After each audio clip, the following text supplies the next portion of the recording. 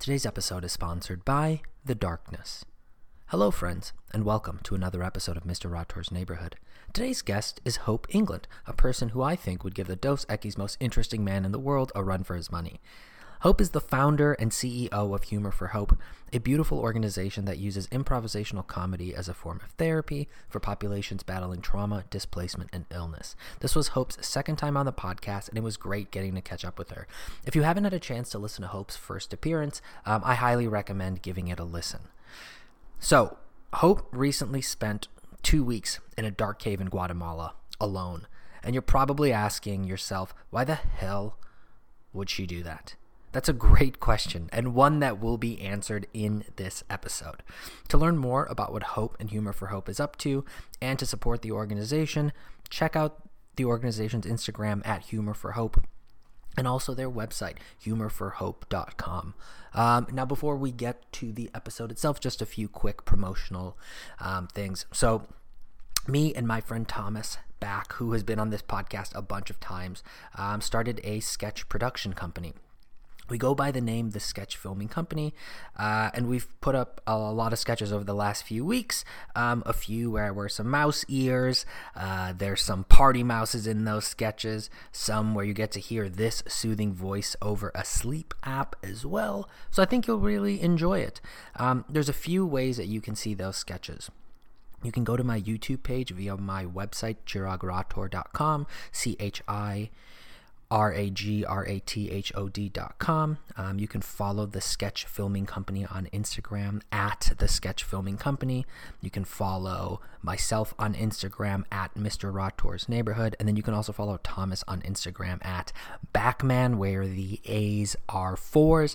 So it's B4CKM4N.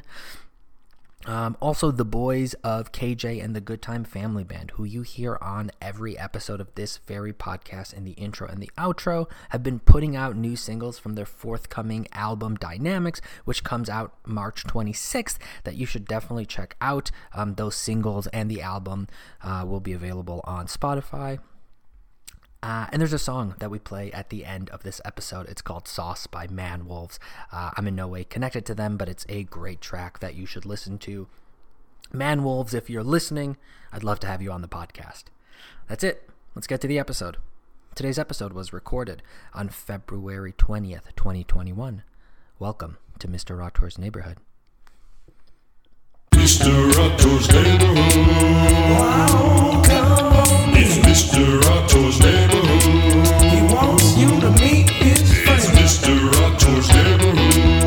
Have a ball now, y'all. It's Mr. Rotor's Neighborhood. Just might learn something. It's Mr. Rotor's Neighborhood. Yes, you. It's Mr. Rotor's Neighborhood. It's time to enjoy the show. Turn up the mic. They say turn my headphones up. Oh. So that's... Not bad. It's okay. I'm going to leave. Great having you, actually. That was amazing. Thank you for being on the podcast. It was the greatest short episode we've ever had. Episode. People are going to love it. It's not going to take up that much time, which I think is going to be really nice for people. Is this too close? Can you hear me, like, doing weird mouthy things? Yeah.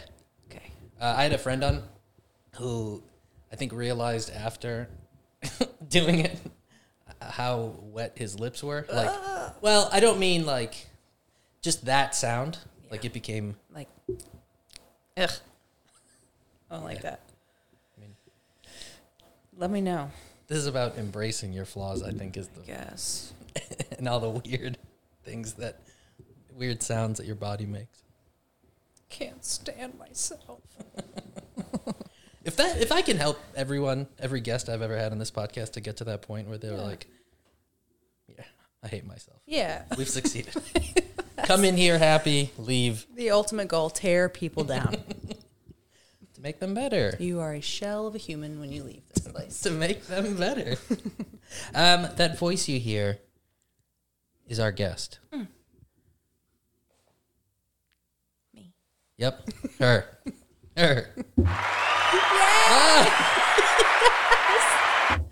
Sound effects. They're jacked up. I was telling a buddy, I learned there's like I never understood why DJs would throw crazy sounds onto music.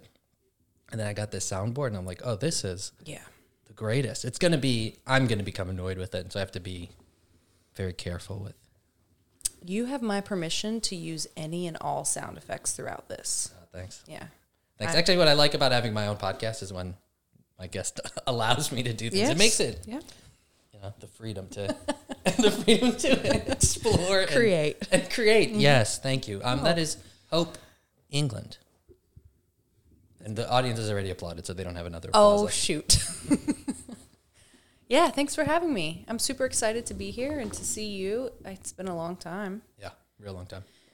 I'm trying to remember when the last time we probably saw each other was. The last podcast? Yeah. Wow. I feel like I had just come back from some adventure because we talked a lot about psychedelics, I remember. Yeah. That, if you haven't listened to it, super interesting. The other episode, you learn a lot about ayahuasca. I didn't know that we were going to talk about that, actually, and I was, not nervous, but it's like, ooh, we're talking about some wild stuff, and I'm very intrigued by the role of like psychedelics in mental health and care, and it's like becoming more and more like public, I think, and accepted.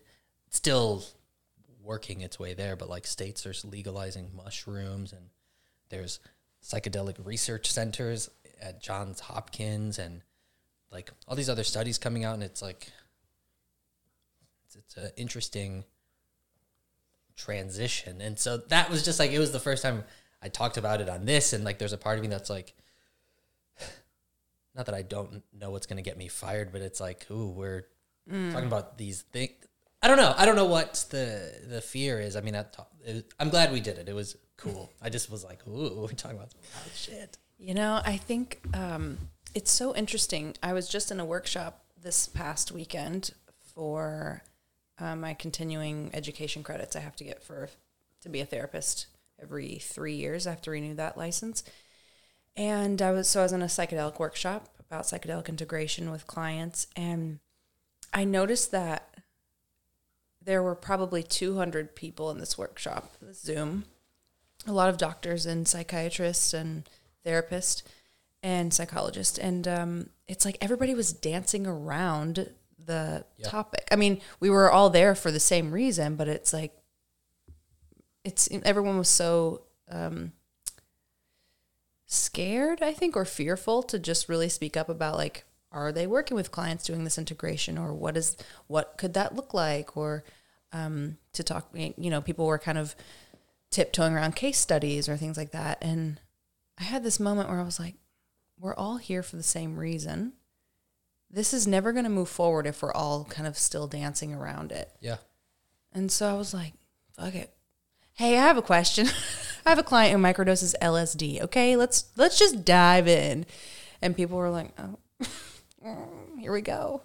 So there seems to be this, like, I don't know if it feels kind of like childish, maybe. There's this, like, we're adults. Maybe we don't know the language on how to talk about it. People are dealing with their own uncomfortability. Like, one of the things we're doing part of my job is this thing called academic detailing. So we do educational outreach with prescribers, and it's really cool because it's like one-on-one. So it's one-on-one, and it's like conversation based. So you're trying to learn how the prescriber practices, and then your goal as a detailer, as an educator, is to like fill in those knowledge gaps. And it's taking evidence that exists and giving it to them, because like there's these numbers of like how long it takes from evidence to be like articles to come out with evidence and when it gets implemented into practice for a variety of reasons. And there's like, I've heard like 10 years and 17 years, but it's like a long ass time for when a study says use drug A for this to when it gets put into practice. And so this academic detailing is kind of there to fill in that gap. It's like, we've done the research for you, here it is,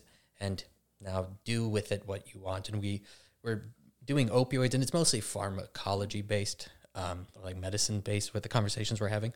And we just started this one on diabetes, but one of the sections in our opioid talk is on medical marijuana, but I can feel this like hesitancy from people to want to like talk about it. And maybe because like it's this thing that used to be illegal and then now is legal. And so there's like this thing, like I remember people saying like, yeah, I'll wait till it's legal to smoke it. It's like there's just this hesitancy. And so with these psychedelics, which have basically been illegal our whole life, it just seems like there's this uncomfortability. Maybe we don't have the language correctly to talk about it. It's even practitioners are like, I don't know what to say. I don't want to come out as pro, even though that's not necessarily a bad thing, really.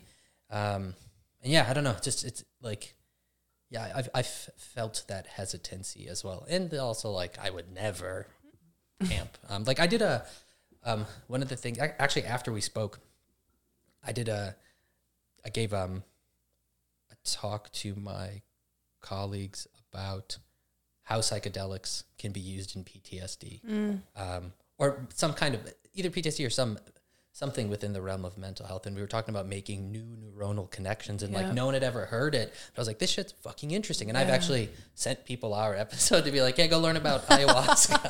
Hey, thanks. It's interesting. You know, as you know, I'm a proponent of this and I support it. It's not for everybody, right? Like I have some clients who have asked about it, and I always preface things with like, it's not a cure-all by any means. People can have really difficult journeys and experiences. And, you know, if you feel called to it and you are resourced properly as far as, you know, with other healthy ways of coping, and, you know, if you can sit through a really tough experience or journey, then okay. But yeah, I've had some people find me, and just ask about it as far as like, you know, interested in being a client, or other practitioners, which is interesting. This just started happening. And so that's something new for me, where people are kind of reaching out and being like, hey, can you tell me more about it? Or what could it be like? Or, you know, and just to cover myself here, I don't provide any psychedelics for any clients. Cool. Bye. Thanks. Bye. Appreciate it. Yeah. Bye. Peace, motherfucker. Give me that $50. So you don't. So what is your role currently in this then? Well, I mean, I work as a trauma therapist, right? But with the psychedelic, in the psychedelic realm, it's just more about integration or preparation. So if someone comes to me and says, "Hey, I'm gonna do this," then I walk them through like, are you fully prepared? Are you resourced? What do you know about it? Would you like some more research? How can I help you contain yourself, you know, throughout that process, and then help them integrate their experience afterwards. So you're not there with them, No. because that's like, I think with some of these studies, Yeah. There's I don't know if it's like a therapist or a clinician or someone's with them, kind of walking them through the trip. Basically. Yeah. Yeah. And in the clinical trials, there's usually 2 therapists in the room with them. Yeah. So I would love to do that. Right now I do ketamine assisted therapy at a clinic. It's a little different than, you know, other psychedelics, but yeah, I think we're it's a new frontier for sure, and it's going to take a lot of learning. And that's part of what this workshop was people just asking questions about like, could there be neurotoxicity from microdosing MDMA, you know, or what drug contraindicates this other drug, or, you know, there's all kinds of questions that as providers, we just don't know yet, because this work is just now being tested, I think. Yeah. I mean, it was back in the day, right, with Timothy Leary and Ram Dass, but as we all know, that got shut down. So, yeah, it's very new. Yeah, there was like a 40-year gap where research wasn't happening. And I think, is it Rick Doblin, who's like the MAPS dude, and they're the ones doing the phase 3 MDMA trials. And it's like, finally, it's like, yeah, we're beginning to do research to understand these things. It's like, it just seems, why wouldn't you want to know more? Yes. Like, that's the part of that, like, go into like, I feel like we're like children about this. It's like, we haven't been told anything. We're just told like, that's evil. And so then you're just like raised thinking it's evil, when it's much more different. It's like a nuanced conversation where there is risk associated with these things. Obviously, like everything, But if you refuse to understand it, and we've legally like refused to understand it, then that's dangerous because they're going to be used. Yeah. Like illegality doesn't stop people from using things. It just No. makes people find other means Yeah. to get the shit. And Right, just like prohibition, right? Like people are gonna find it and do it. I think also just the more we continue to kind of like tiptoe around it versus really all coming together collectively as practitioners, or in the mental health world, or just everybody saying like, hey, this works, we want this, we want to use this, then it's going to be a slow process, I think. So someone's got to dive in, and so I'm happy to be that person. Yeah. I mean, maybe that's my privilege, speaking a little bit, I suppose. I mean, it is a little scary to think like, could my license get taken away, or could, something happen? But again, I'm not providing it. And The fear of your license getting taken away is what? Like aiding and abetting people using psychedelics? Or? yeah, because it's still an illegal substance. So, I guess I don't know what that would look like. I mean, there's been stories from other clinicians saying that they got their license suspended or taken away, or, whatever. Take it away. I'll continue to help people in whatever ways I can. I guess I can see the concern if it's like, this is new ground. There's no rules to this yet. And so it's like that. Yeah, I could definitely see that concern for sure. Yeah, I mean, it's something to be careful with. Absolutely. But, yeah, you said something that struck me and I just lost it. You were talking about, I lost it. It's gone. It's okay. We'll Sorry. find it again. Yeah, maybe. Or it'll find us. Yeah. I was listening to this Dr. Carl Hart on a podcast, and he wrote a book recently called, I don't remember the title directly, but it's like basically a drug use for adults. And his whole thing was like, we need a literacy around that. He was on the podcast talking about how he uses heroin and cocaine, and I was like, holy shit, wow. bro. And he's like, yeah, it's not that big. You get the pure stuff and all this. And I was like, goddamn, dude. So it was definitely like very in your face. Wait, who is this guy? Carl Hart. And what does he do? He's a doctor. Wow. Based on the first two letters in front of his name. I think he's done a lot of research, and specifically in like the realm of drugs. I guess the traditionally like drugs of abuse. But yeah, he's on there talking about, he's on the Rogan podcast, and he was on just talking about, this like, me and my wife will do a little bit of heroin. I was like, God damn, dude. Whoa. So it was like, I'm like, yeah, we should be open at least to understanding it. Sure. Even this dude talking about it's like, Yeah. definitely shocking. Yeah. But like his whole thing is like, why can't we talk about it? Yeah.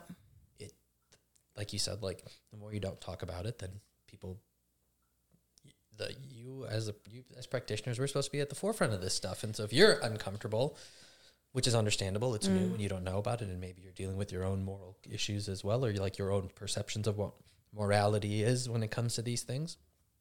But you should understand it so you can talk to people about it, because people are going to be using it. And wouldn't it be better if people did like what you did? It's like, let's talk about it, man. You're going to do it. Can I make it better? Yeah, absolutely. So the thought came back. Thanks. I was just thinking it's an unlearning, like you're exactly right. We need a language for it, and we need a space for it. And it is an unlearning of, I think, at least for our generation, right? It was like bad, it's all bad. And actually, I don't think it is in certain contexts.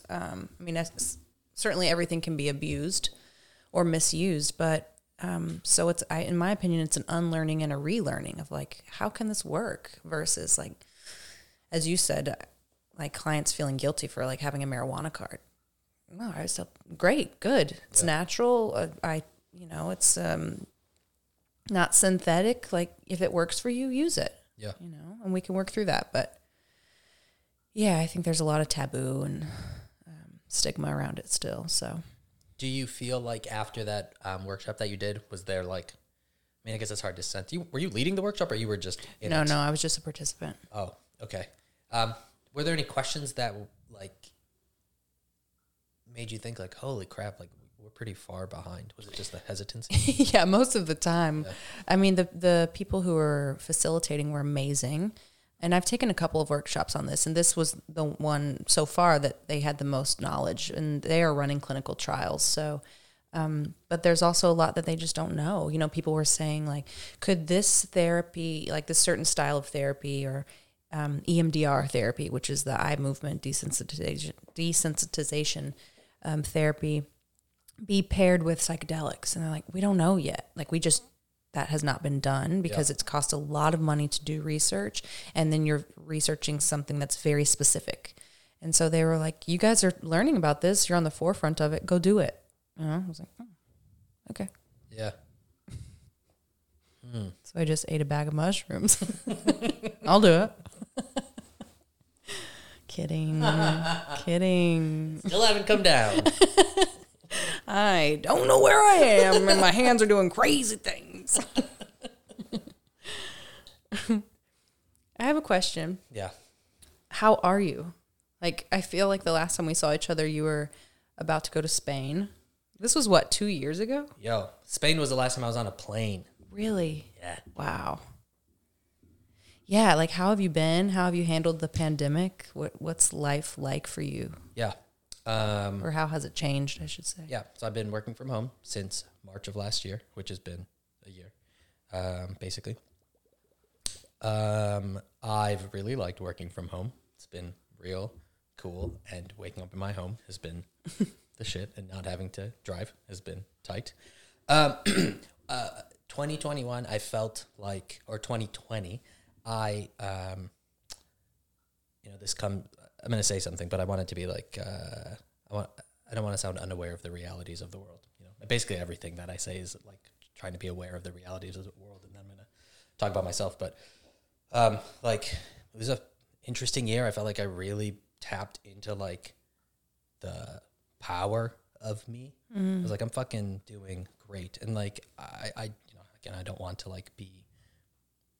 I want to be aware of other people's feelings and how difficult it's been, but it's like it really got to tap into like just understanding my I don't know, my kind of my superpower, just like my shit. And I was like, I'm fucking just doing really well and like connecting with friends. And I think there's been a part, like I haven't been, I haven't done an improv show in a really long time, but like I've seen a small group of people and like really deeply connecting with friends that I've had for a really, really long time. Like this one buddy, he moved to California for a little bit. And so basically every Wednesday we would just have these like 2-3 hour long conversations about everything. And like really helped kind of bring me back into the reality. There was like a point where during the George Floyd protests where like for about 72 hours, I try not to watch the news that much. I pay attention to the news, but I'm not watching local news because it's just like, I don't need that much stimuli. And so for about 72 hours watching the news, like my phone's like blowing up. And like in my brain, I was like, yep, we're about to have this race war in the city. On the regular news, there's a video of a dude on top of his like grocery store or whatever with a gun pointing down. I was like, what the fuck? And like, so it ended up having just a conversation with him and just like kind of returning back to earth of like, I felt like I was spinning out of my mind, took a day off of work, talked to him. But like, there's been these moments where I've like really, I think I've actually, as I say, I've channeled into my own superpower. Like there's been moments where I've really been able to ground and like just deeper connect to these friends and like some family members too, where I get to see them a little bit, like just family. And so that's been great. And then as 2021 kind of turned around, it's been interesting because it's been like a return back to earth where I've had a lot of these moments of like different types of rejection, like work stuff. Just like there was just a few moments at work where I just got like my fucking ass like handed to me, and like different relationship stuff with some women, and like just like a rejection thing. And so there's like for the last like maybe month and a half, it's been like this, I know you thought you were the shit and you are the shit, but like this like complete like and slam to the ground. And so I'm like, yes, pierced by Kali. Yeah. Oh my God. Like it was ridiculous. Like I had this one conversation with my boss where I ended up like through nothing she said, not like the, basically ended up like tearing. I was just like, so just like this emotional thing where I was like, what the fuck is happening? And it was good. It actually led to an interesting response where I actually got a lot of stuff done. But yeah, it's been kind of this like, 2020 was this just really understanding like just who I am, what I'm about, some weird stability in the face of like external calamity. And it like, I felt a little disorienting, and I didn't want, I don't want to be like, I'm doing fucking great, everybody, fuck you, what are you talking about? But it kind of felt like that a little bit, minus the what are you talking about. And then the last few months has just been this like kind of reversal. I'm like trying to understand myself better. I actually started going to a therapist a few months ago, which has been an interesting, I've been thinking about it for a long, long time. Good for you. I haven't told that many people. It's interesting. Just because it's kind of just a thing. Didn't feel like telling a lot of people, but now I'm telling everybody. But yeah, so that's been cool of just like this, trying to just understand what I'm about, trying to understand like my like relationships with women, and came to some interesting clarity about that, of how I've been dating for the last 6 years, and how that's kind of impacted everything I've done. And so trying to understand that better. And just kind of this overall process of like self. It's just right now I'm in this like, or even actually, I wouldn't say that, like even just understanding, like being cognizant of when I'm sad, and like looking back and being like, this is what I did when I was sad and I didn't feel good. What I actually needed was I did this virtual date with this girl like a month or two ago, and it'd been a week of just like getting my ass handed to me in various instances, and it's like, oh, this kind of sucked. It just didn't go very well. And then thinking about it later and talking to the therapist lady is like, it's like you kind of needed like to be around people that loved you, and like, not this person putting a lot on this new person, basically. I needed to be like hugged by my mom or like my sister, like a close friend, and it's like, oh, so I was sad. And like, understanding some of the tools, being more in tune with myself. And I think I've been kind of doing that for years, with improv, or understanding emotions and vulnerability. And like, this is kind of that next step of like solving, like, kind of problem solving a little bit. So it's been wild. That's amazing. I feel so, I don't know if proud is the right word, like Mom, impressed, and happy for you. I mean, what an amazing kind of gift you've given yourself, as far as, yes, maybe the outside world has been crumbling, but it sounds like you were able to do some deep inner work, or have started to at least. And it's so powerful, really, to just cultivate mindfulness around like, what am I actually feeling? What is this emotion? Oh, what do I actually need? Maybe I don't know what I need because I've never paid attention to this, or given it to myself, or asked for help, or, it's like. Yeah, it's been, I would say the last few years have been like a very like, personal, trying to figure out my self journey. I don't even know if journey is the right word, but just like trying to figure out what the fuck I'm about. And like part of it's living by myself. I think part of it's getting older. Part of it's trying to really tune in with just what I'm doing. I think reading a lot of spiritual shit has definitely kind of like flipped the eyes a little bit. And it feels good. And it's always, part of that feels nice, like to just kind of, like focus on me. Cause I think ultimately like that is how you change things. Like these, I get it. Like there's all these external things happening, but it's like, I can't, that's too much. Like if I'm focusing on everything happening outside, it's like, I can't fix me then. Yeah. And like, if I'm like, even during those 72 hours, during the height of the Floyd protest, I was like, I can't focus on shit. And this doesn't help anybody. Like I can't do anything. I can't be a good friend. I can't be a good son. I can't be supportive. I can't do shit. I am lost and spinning. And sometimes I feel like that's like good for the powers that be. Like if we aren't, absolutely, if we aren't focusing sort of inwardly and realizing like, oh, I am the shit, man. Like then you're left looking external, and people can kind of make you feel whatever they want, and then make you do other stuff. Like, it's like, no, fuck that. I'm not going to do like you or whatever, like you want me to do. It's like, I got to do what I need to do. And the hope is that it becomes better for everybody. Yeah. I hope that it's,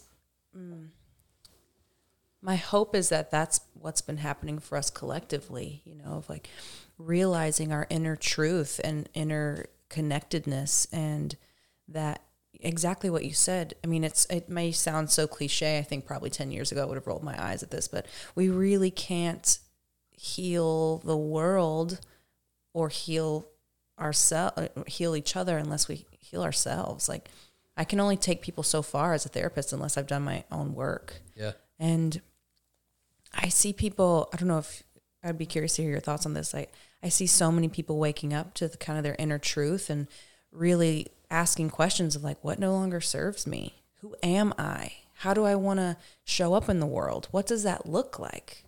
And just really shedding layers. I love that. It's so powerful.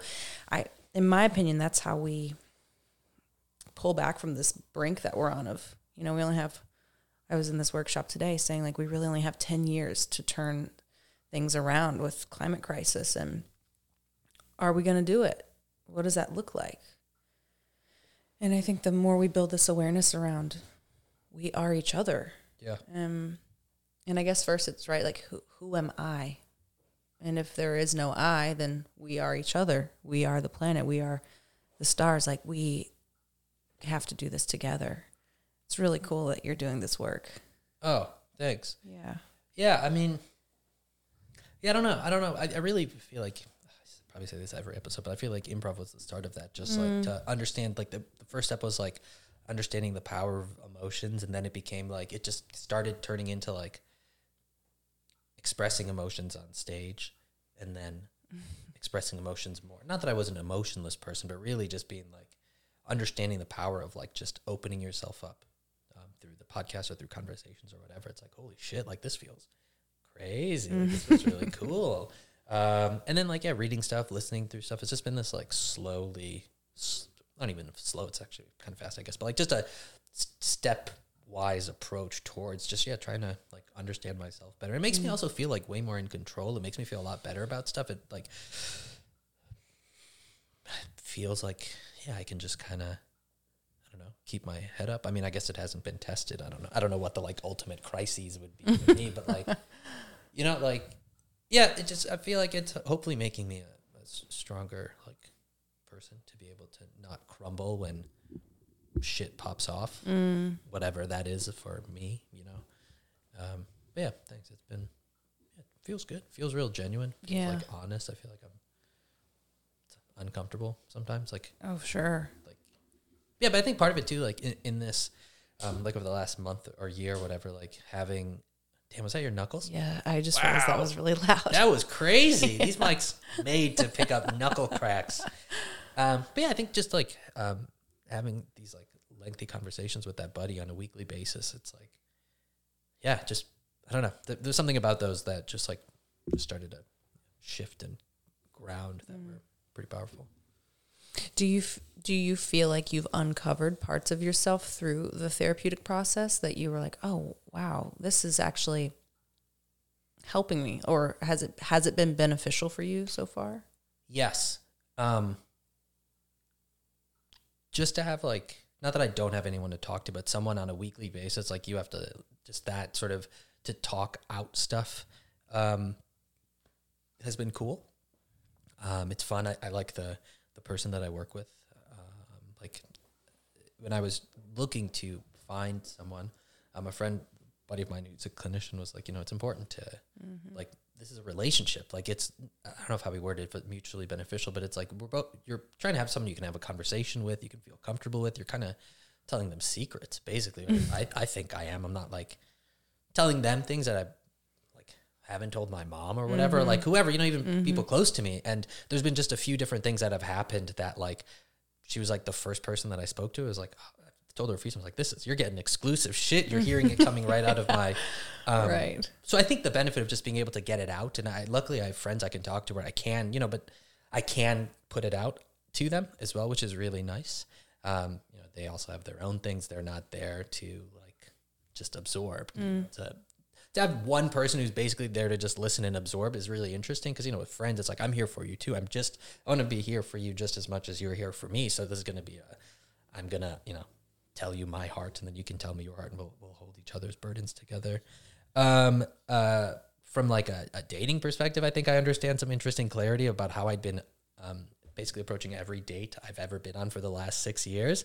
And like, it's like, oh my God, I'd never, ever thought about that. Basically, like every person that I'd gone on a date with, there'd been like a little bit of a distance where like no one had really cracked through that. And when they did, it was like off with your head, gone, bye. And I just had never fully, Over it. Yeah. And I never had verbalized it like that or heard it like that. And so trying to shift that a little bit in the future like dates that I've gone, I think that's been like, I don't know if I would have come to that conclusion myself really. So I thought that was pretty big. Yeah, some other stuff like where I feel my role is within the family and work and like, just like, yeah, what is responsibility? Why do you feel that responsibility? Sometimes just hearing questions that like I wouldn't ask myself that make me kind of pause for a second, that force some level of introspection, I think has been great. I think I got lucky that I was able to find someone who connect with early, and who knows what happens in the future, but it's been, yeah, for sure. I've liked it. That's awesome. That's awesome. I always tell my clients in the beginning, like when we first meet, I always say finding the right therapist is a bit like dating. Like you really, I always tell them like it's so much of it is about the rapport and the relationship and kind of like, do you feel safe in the space with this person? And so I always say like, we can meet for 3 or 4 sessions and then kind of check back in and see how we feel about this. Yeah. Like, is it a fit? Do we both feel good about this? If not, I'm happy to help you find someone who is. It can be tricky, It really is a kind of an intimate process as far as sharing most or all of your inner stuff with a complete stranger. Yeah. Yeah. Who then holds it for you, right? Like, yeah, tell me. It actually, like, please tell me, because then we can do the work. Yeah. Yeah. Yeah, definitely. Definitely. Also, like, just some, like, little life, like, actual functional stuff of, like, when I used to drive to work, every morning I would it was a 30-minute drive, and I would just drive in silence. And it was just a way for me to, like, kind of just check in. And weirdly, like, I love driving with music, and for whatever reason, somehow I got myself to like crave that silence in the morning. And then since I've been working from home, I didn't have that. And I realized that like a few months ago and just kind of was like, why don't you just try and drink some coffee in the morning silently? And that's like turned into waking up like 6:30, kind of being yelled at by a friend. When for years I'd been telling a buddy I wanted to wake up, and then we were just hanging out, and he goes, "Shut the fuck up, just wake up." And then the next day, for real, I was up at 6, and I was like, I don't know what you said or why that worked. And he's like, it's all you, man. And I was like, I know, but I needed you to yell at me. Yeah. But it's like, it's turned into like, wake up, have some coffee and chill. I've had the luxury of just kind of, I don't have to wake up and run and do stuff right away.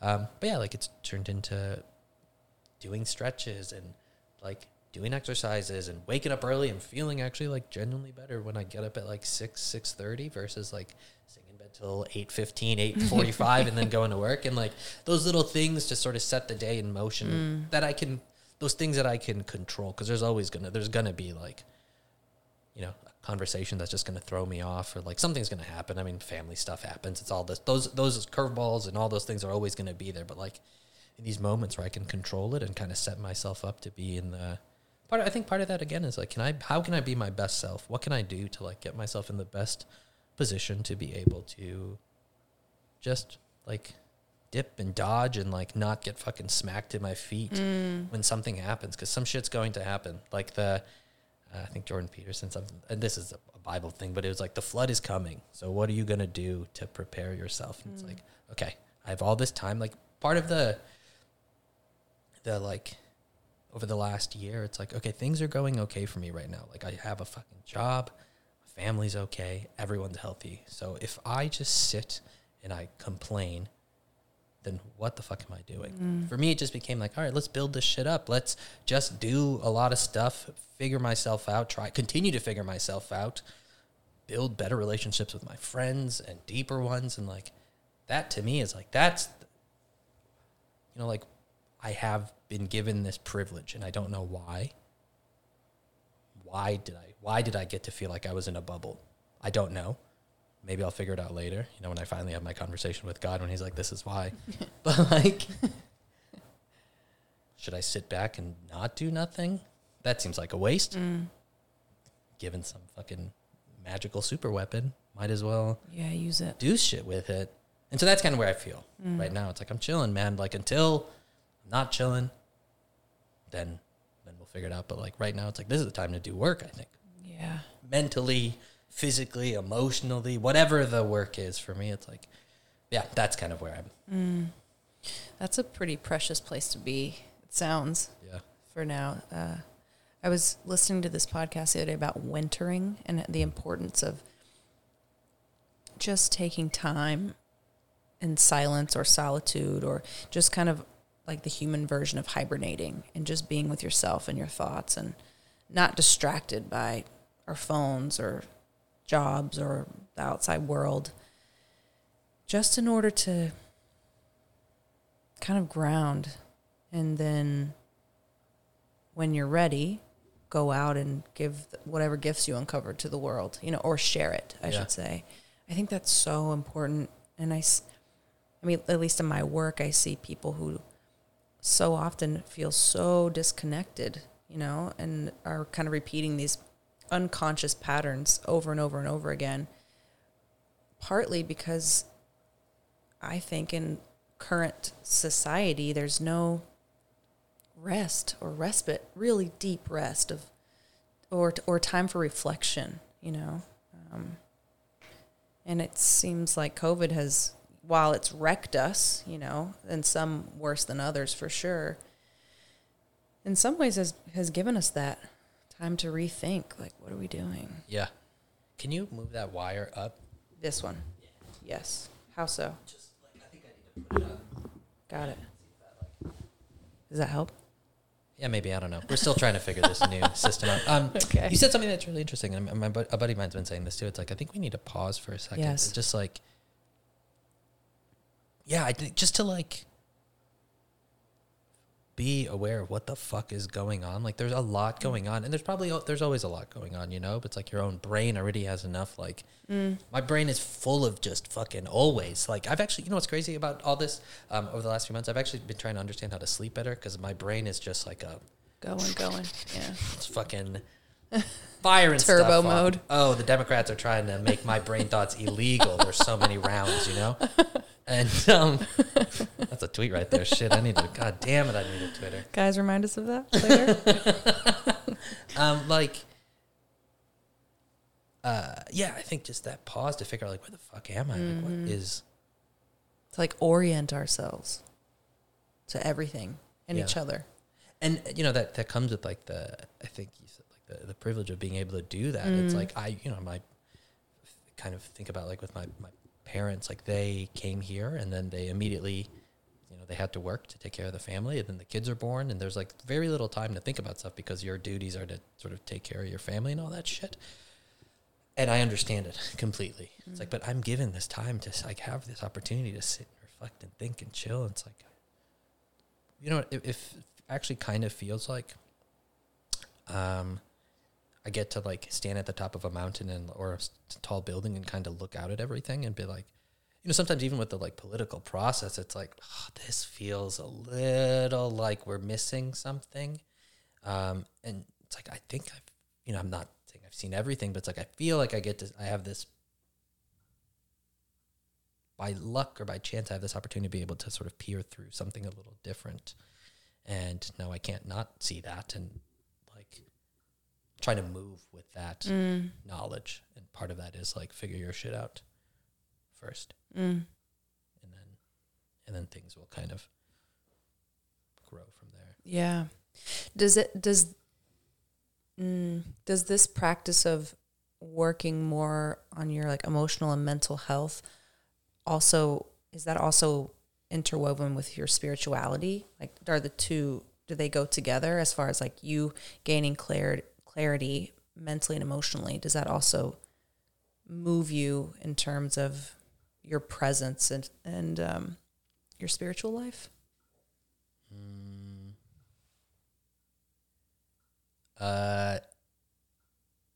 Maybe. I don't know if I know how to answer that question. I need further clarification. Sorry, that's yeah. I was just thinking about you pausing and really reflecting. And when you say, like, really deciding like, what do I want to do with this? I guess I was wondering if there's a spiritual side to that too. Like, what does it look like for all of us? Or, I don't know, where do we go from here? Or how do we take care of each other? Or, well, I think kind of, yes. I mean, I've been reading a lot of Jordan Peterson over the last few years. This is the professor from Canada. Yes. Yeah. I just watched a documentary on him. I'm fascinated by this. So he reminds me a lot of like Joseph Campbell, and I'm pretty sure I'd say this every time. Joseph Campbell somehow comes up on every episode, but like Joseph Campbell's thing was comparing religions. Jordan Peterson is like mostly Christianity or Western mythology, but he's a psychologist, so he combines all this like mental health work with this religious stuff. And so I've been reading that stuff is that's kind of where my brain is at, a little bit of combining two of those things. So I think there is a combination of, I think you asked spirituality and I forgot what the other thing you said was mental health work and spirituality. So I think they're kind of molded in. I mean, it makes me think of myself sometimes as like the warrior trying to like fight that dragon, and like talking about those like those flowery words. And it's like, I do kind of think of it like that. It is starting to turn into that a little bit. And it's like, the life is a battle fucking saying. It's like, yeah, kind of. Yes. Yeah.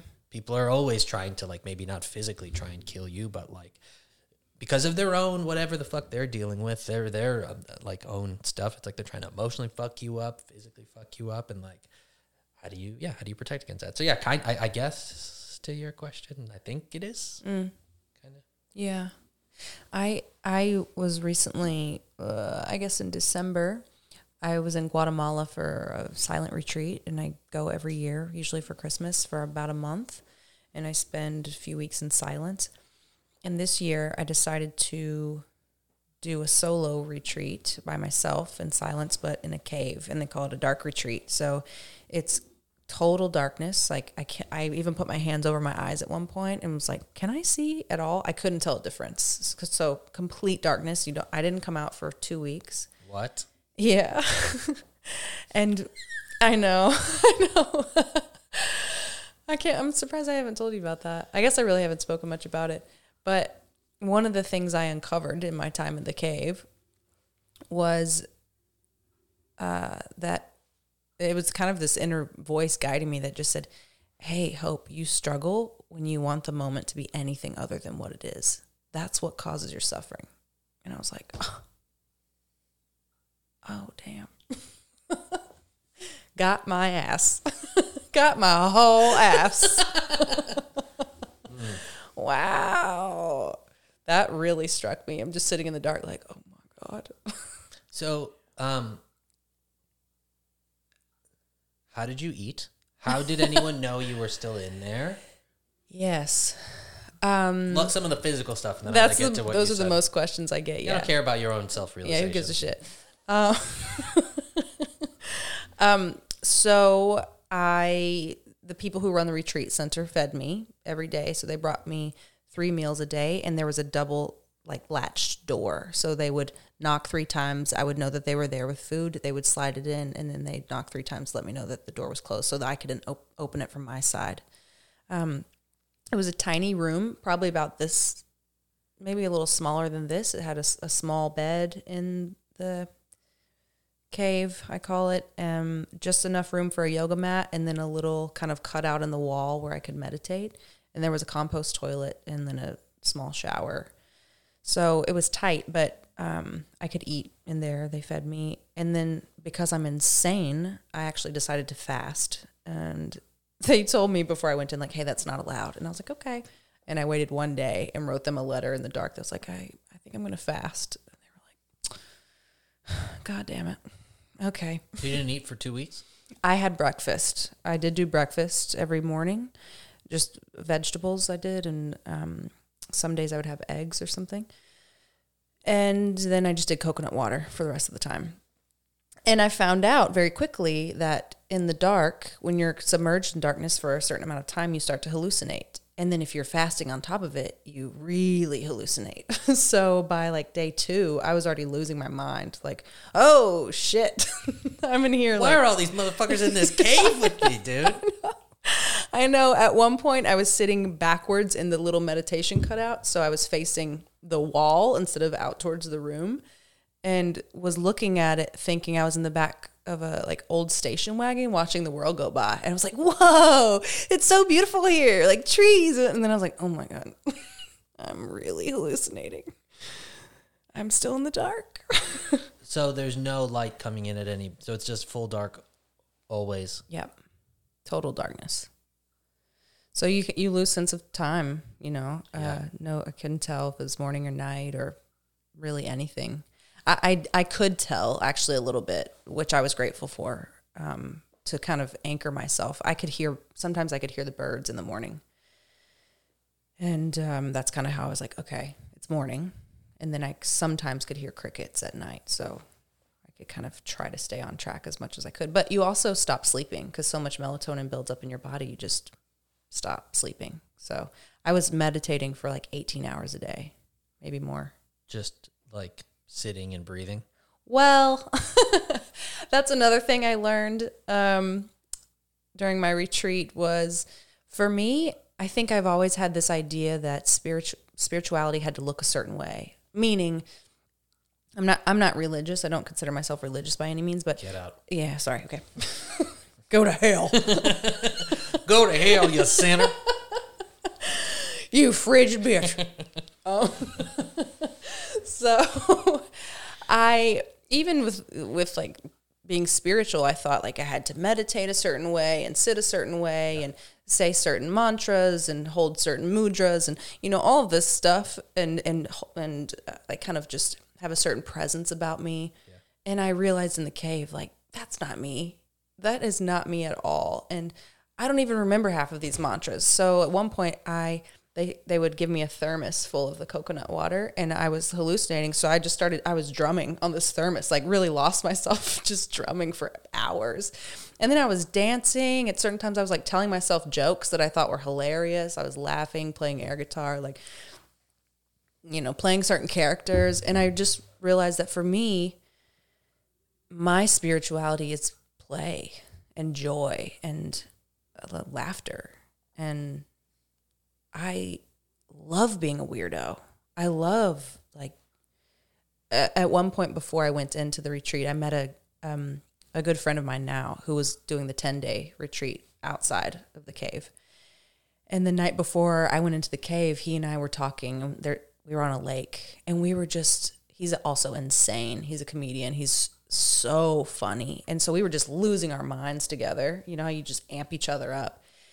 And we were like screaming on the edge of this lake, like, we get stars, we get trees, like, what? We get to live here on planet Earth. Like, this is insane. And then we got into this conversation, like, who makes up all these crazy rules?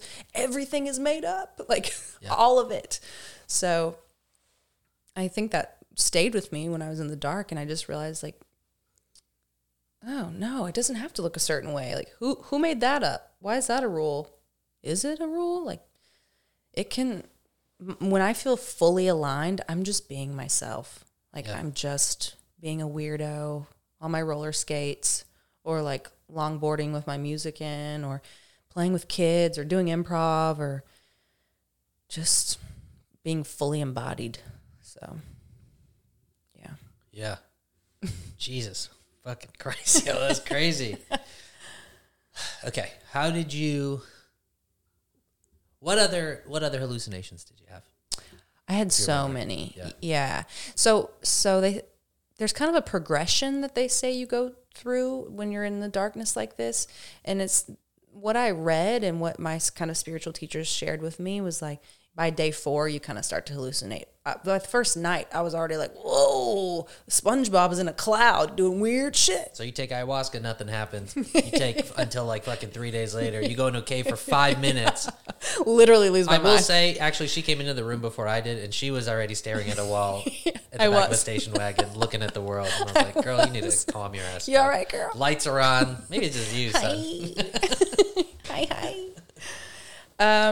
Yeah, it hit me pretty quickly. I also was in silence for the week before I went in, just because I wanted to really cut out the noise after I got there and go inward. Maybe that primed me or prepped me a little bit, but and I say in silence, but I was still like on my phone, and I would talk to people if they talked to me. But were you on retreat, or you're just like? I was at the retreat center. If you're on the property there, you're supposed to be in silence. We weren't, because I made some good friends, and we're like, "You're crazy, you're crazy." Have you seen Fleabag? No. Oh yes, I love her. Yeah, amazing. Oh, I love her so much. I thought the show was real great, really well written. There's where her and her sister go to a silent retreat, and her and her sister keep talking and cracking jokes. Just reminded me of that. About that. I just watched it. That's pretty much what happened. And what was funny was the people who run the retreat center, we also became friends. So then we were all talking. And then they were like, why don't you come to the main house where they live, like for Christmas Eve, and have dinner with us? And I was like, okay. So then it ended up just being a week of like hanging out with new friends. Like none of us were in silence at that point. But I was supposed to be. Now I forgot the original question. Uh-oh. What other hallucinations did you have? Oh, yeah. What other things did you see? In the beginning, I saw a lot of colors, like abstract kind of stuff. I had a lot of fear come up. I would not recommend doing this for any listeners if you don't have a very strong kind of meditation practice or yoga, or have really worked through your own mental health stuff. And I was advised not to do it. My spiritual teacher was like, only very, very experienced spiritual teachers do this, like in the mountains of Tibet. Like, you don't, be careful, is what she was like. And I was like, I'm going to do it. I'm going to do it for 2 weeks. Watch me. I got my shit rocked, to put it spiritually. But yeah, I saw a lot of colors and abstract kind of stuff in the beginning, and then I was in the cave from the day after Christmas until January 9th. So through Christmas and through New Year's Eve. And I would say for the first 6 days I really struggled. Like the first 3 days I was trying to orient myself of like just feeling the space, and like I think the shower is here. Just trying to memorize and let that settle and integrate in my body. And then days 3 through 6, I really struggled mentally, where I was like, especially on day 6, I was like, what am I doing? Like, what am I doing? I'm insane. First of all, there's a global pandemic, and I was like, I'm going to go to Guatemala and isolate in a cave. One of my friends who's also a therapist was like, wait, what are you doing? You're going to a cave in the dark for 2 weeks? And she just looked at me and she goes, you're fucked up. You're really fucked up. Like, this.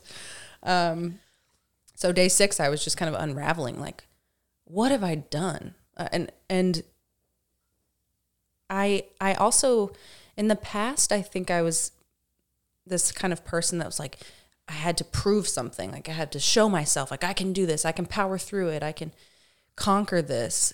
This was very different. I really tried to humble myself and just let go and be led, like just kind of answer the call. And whatever was going to unfold in there just needed to unfold. I wasn't trying to conquer anything. So on day 6, there was a lot of questioning, like, why did I do this? And why did I say 2 weeks? And like, what is wrong with me? Am I crazy? Like, and I remember trying to sleep. I couldn't, because I just wanted to pass the time. And I was kind of having this pity party of like, nothing's happening for me in here. I'm not getting any insights. Like, like the world owes me something.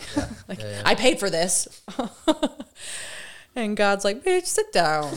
So I was having this kind of conversation with myself and was angry because I couldn't sleep, because I was getting all these thoughts. And then I just suddenly realized, like, these thoughts that are keeping me up are not my thoughts.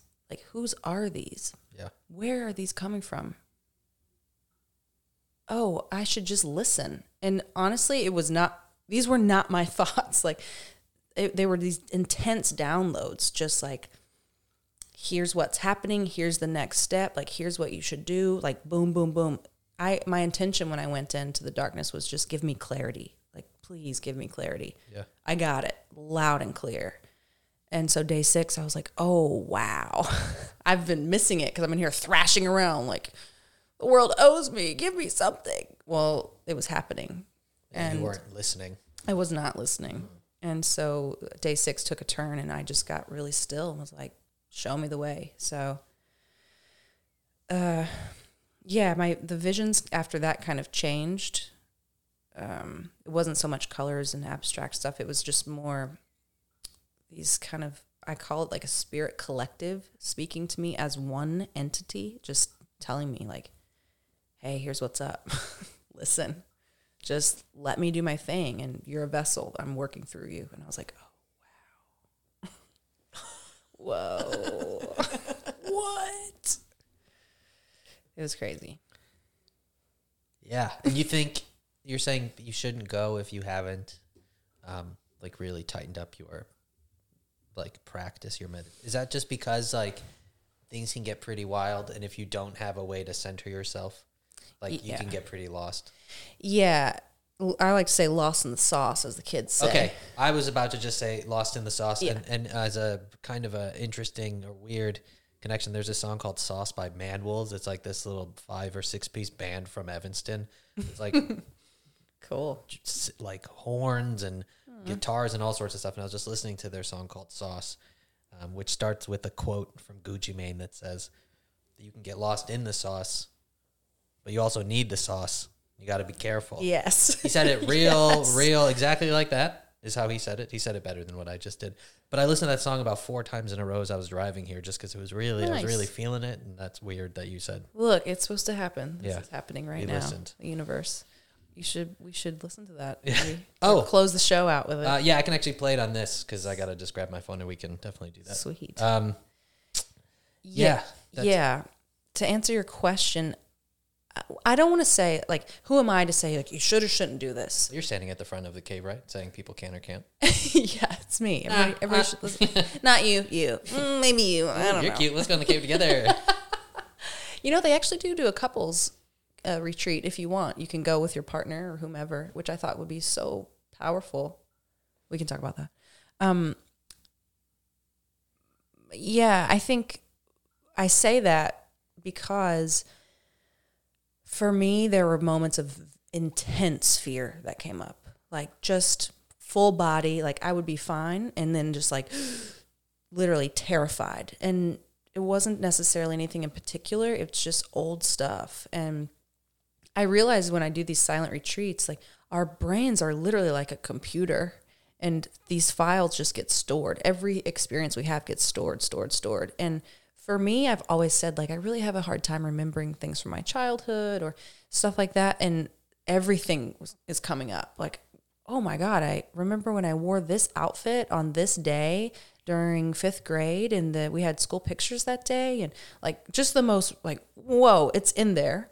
And sometimes just intense terror or fear would come up. And there were moments where I was so scared.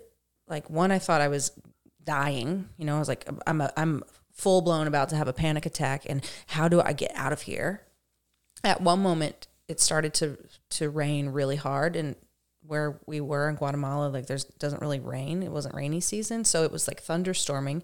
To me, I think because in my mental state, it sounded like a fucking hurricane, where I was like, oh my God, like there's gonna be a mudslide, like no one's gonna remember I'm in here. Like, how do I get out of here? Like, just so much fear. And I jumped up and was like, I have to get out of here. I have to get out. But the thing is, like, if I had run out, 1, I don't speak Spanish. My Spanish is very poor. And 2, like, what was I gonna do? Bust out of the cave and just start screaming like, help me? And people would be like, help you what? Like, you're okay. Help you what? Like, I can't help you. You have to help you. And so I had to find ways to like calm myself, like stay, you're okay, stay. And that happened quite a bit. I mean, just little things would set my nervous system off. So I've told a few people that have been interested in it. Like, I think really having an awareness of your own nervous system and being able to track that of like, okay, I feel X, Y, and Z, probably because of this. Like, let me calm myself. I'm okay. Being able to walk yourself through it. There's like moments like when I'm sort of lost in a train of thought. Like I had this happen like a few nights ago where I've actually been really, really good about sleep and being able to sort of just like breathe myself to sleep. Mm-hmm.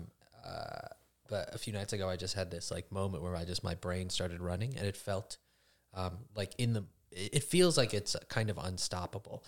And you know, I think if we could all kind of figure out what our touchstone is to like return back, because you get lost. And I imagine, you know, in something where you're completely sensory deprived, like I can't even imagine what the heightened amount of it is. Because just lying in my bed in my comfortable home sometimes can feel like inescapable in those moments where you're just like spiraling. In a tailspin, and it's like, okay, that's just my bed, and you know, figure I can get up and go watch Netflix or whatever to break it up. But it's like that could happen anywhere, and it doesn't have to be that extreme as a tailspin. But if you start to get into these like whatever spinning emotion, it's like, what do you do to bring yourself back? Yeah, that's interesting. Like, it seems valuable anywhere. And then in your like basically the NBA of like, let's see if I can fucking guard my brain. Yeah, that's a good way to put it. Yeah, totally. It also didn't help that right before the guy who runs the retreat center walked me up, you know, and he was like, hey, here's a candle, take your time, and once you blow it out, it's just you. And right before he left me, he's like, oh, by the way, this is earthquake proof. And I was like, what? And he was like, yeah, that's happened to somebody before. He's like, so just so you know, like, you're good. And I was like, oh, wait, what? I didn't even think about that. That's like the dude at the top of when you're at like those like water slides, like, hey, don't look down. It's like, the fuck are you doing? Don't tell me that. Right. What a sneaky dude. I know. And I was like, God damn it. And then there was a huge scorpion in my room in the cave. And I was like, I don't want to think about that. Like, how do you know? Well, that was before I blew the candle out, so I saw it. And I was like, no. I do not want to start off with this mindset. Luckily, he came back and got it for me, like, you know, took it out. But the first full night I was in the cave, there was an earthquake. So I was like, oh, shit. It really, yeah, I had moments that were tough, hard to work through. But I was able to. There was a moment where I was so far, like so deep into meditation that I felt, and hallucinating very hard. I was so far gone that I was like, I don't know if I can come back. Like, I've split so far from myself. Like, I don't know. Like, I'm going to come out of here full-blown schizophrenic. And so I did write them a letter in the dark and was like, can you please bring me like some trail mix or something to just like some sort of texture or sensory thing to like help me ground. They were very kind and they brought me I asked for a trash bag full of trail mix. They brought me a Ziploc bag. A trash bag to some. How did you know? Like, okay, so you said you're so far removed from yourself. Yeah. But you also kind of know that you're not yourself. Mm-hmm. Does that mean you're still kind of here? There's some awareness of not being... Yeah, I felt like I was, there was like just one tiny string tethering me to like present day life. And I was like, am I going to go? Like, am I going to cut this cord and just see what happens? Or am I going to... And then I had some fear of like, I don't know what's going to happen if I just fully let go. Will I make it back? I don't know. I think I was reading some Ram Dass thing where he described some of the like super yogis that are here, but they're basically only here by a little string. Yeah. That's what you felt? Yeah. I felt on the cusp of that where I was like, oh wow. I don't know how to describe it. Like this, if I had really let go, there would have been another full blown journey. And I don't think I was ready for that yet. Ram Dass says too in the documentary Becoming Nobody. I don't know if you've seen it. It's so good. I actually watched it when I came out of the cave. There's a point where you kind of just dissolve. And that happened. That's when I started really hallucinating because some points I just couldn't feel my body anymore. Like I was just the emoji eyeballs in a dark room. And then even then, like I couldn't see anything. So it's like all the borders, all the framework of everything just started to dissolve. And I was like, I'm nothing. This is insane. It was really powerful. It was a really, really powerful experience. So, did you at any point, like, did it always stay? Was it dark the whole time? Like, did you start to see? Like, did you become? Did your eyes reset to being able to see shit? Where No, so that's the other thing too. If I had run out, like, well, I'll tell you. So when I did come out of the cave, they came to get me at 5 a.m. The morning I was supposed to come out, and he was talking to me through the kind of box in the wall, and he was just like, "Hey, I'm here. It's pitch dark, like the moon is not out, so it's totally dark out here. When you're ready, just open the door and come out." And I actually got really scared because I felt like I was being birthed. Like, I was like, I'm in this womb, because I came to love it. Like, I didn't want to come out of the cave. I was like, actually feel safe here.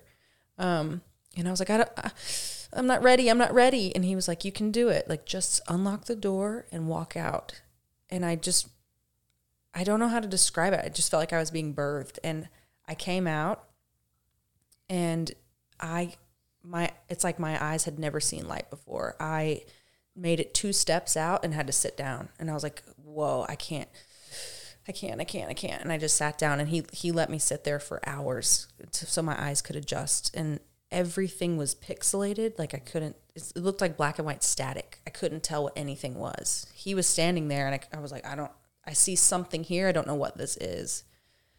It was wild. And it's hard to walk because your body kind of, I don't know, like, forgets or probably lose some. I don't know how quickly like muscle tone sensory. disappears, but like I'm sure there's because you're not moving that much, right? You're just, I guess you were dancing just a to little the bit. shower or doing yoga, but that's 3 steps. But yeah, I literally sat for hours and just my eyes had to adjust. And it was like I was on 5 million mushrooms. Like, when the sun came up over these volcanoes, I was just weeping, like, oh my God, like looking at plants like a baby, like, whoa, we get plants? Like, what? And this stray dog came by, and I was like, oh my God. Yeah. And the water was blowing across the lake, and I was like, the earth is speaking to us all the time. Like, we just don't realize it because we're in motion, distracted. My a buddy of mine got into photography a few years ago, and he said that like helped him appreciate the sun. But I think it was just like, this almost physical, like just like looking up as opposed to looking down, and just like, all these things that we allowed ourselves to be distracted by. Like, I got my old apartment, the way it was angled, it was like there were not too many tall buildings, but it was just a 3-floor or 4-floor walk up. But like the window in my living room pointed west and north. You got it. You got it. But regardless, whatever. But I got to see the sunset like every day, just chilling in my living room, and like the craziest colors in the sky. And on these like on these rainy days, sometimes like I would just be staring at it for like 30 minutes, and it would go from like purple and red and blue, and I was like, this is fucking crazy. Yes. Like, no one looking at the sky.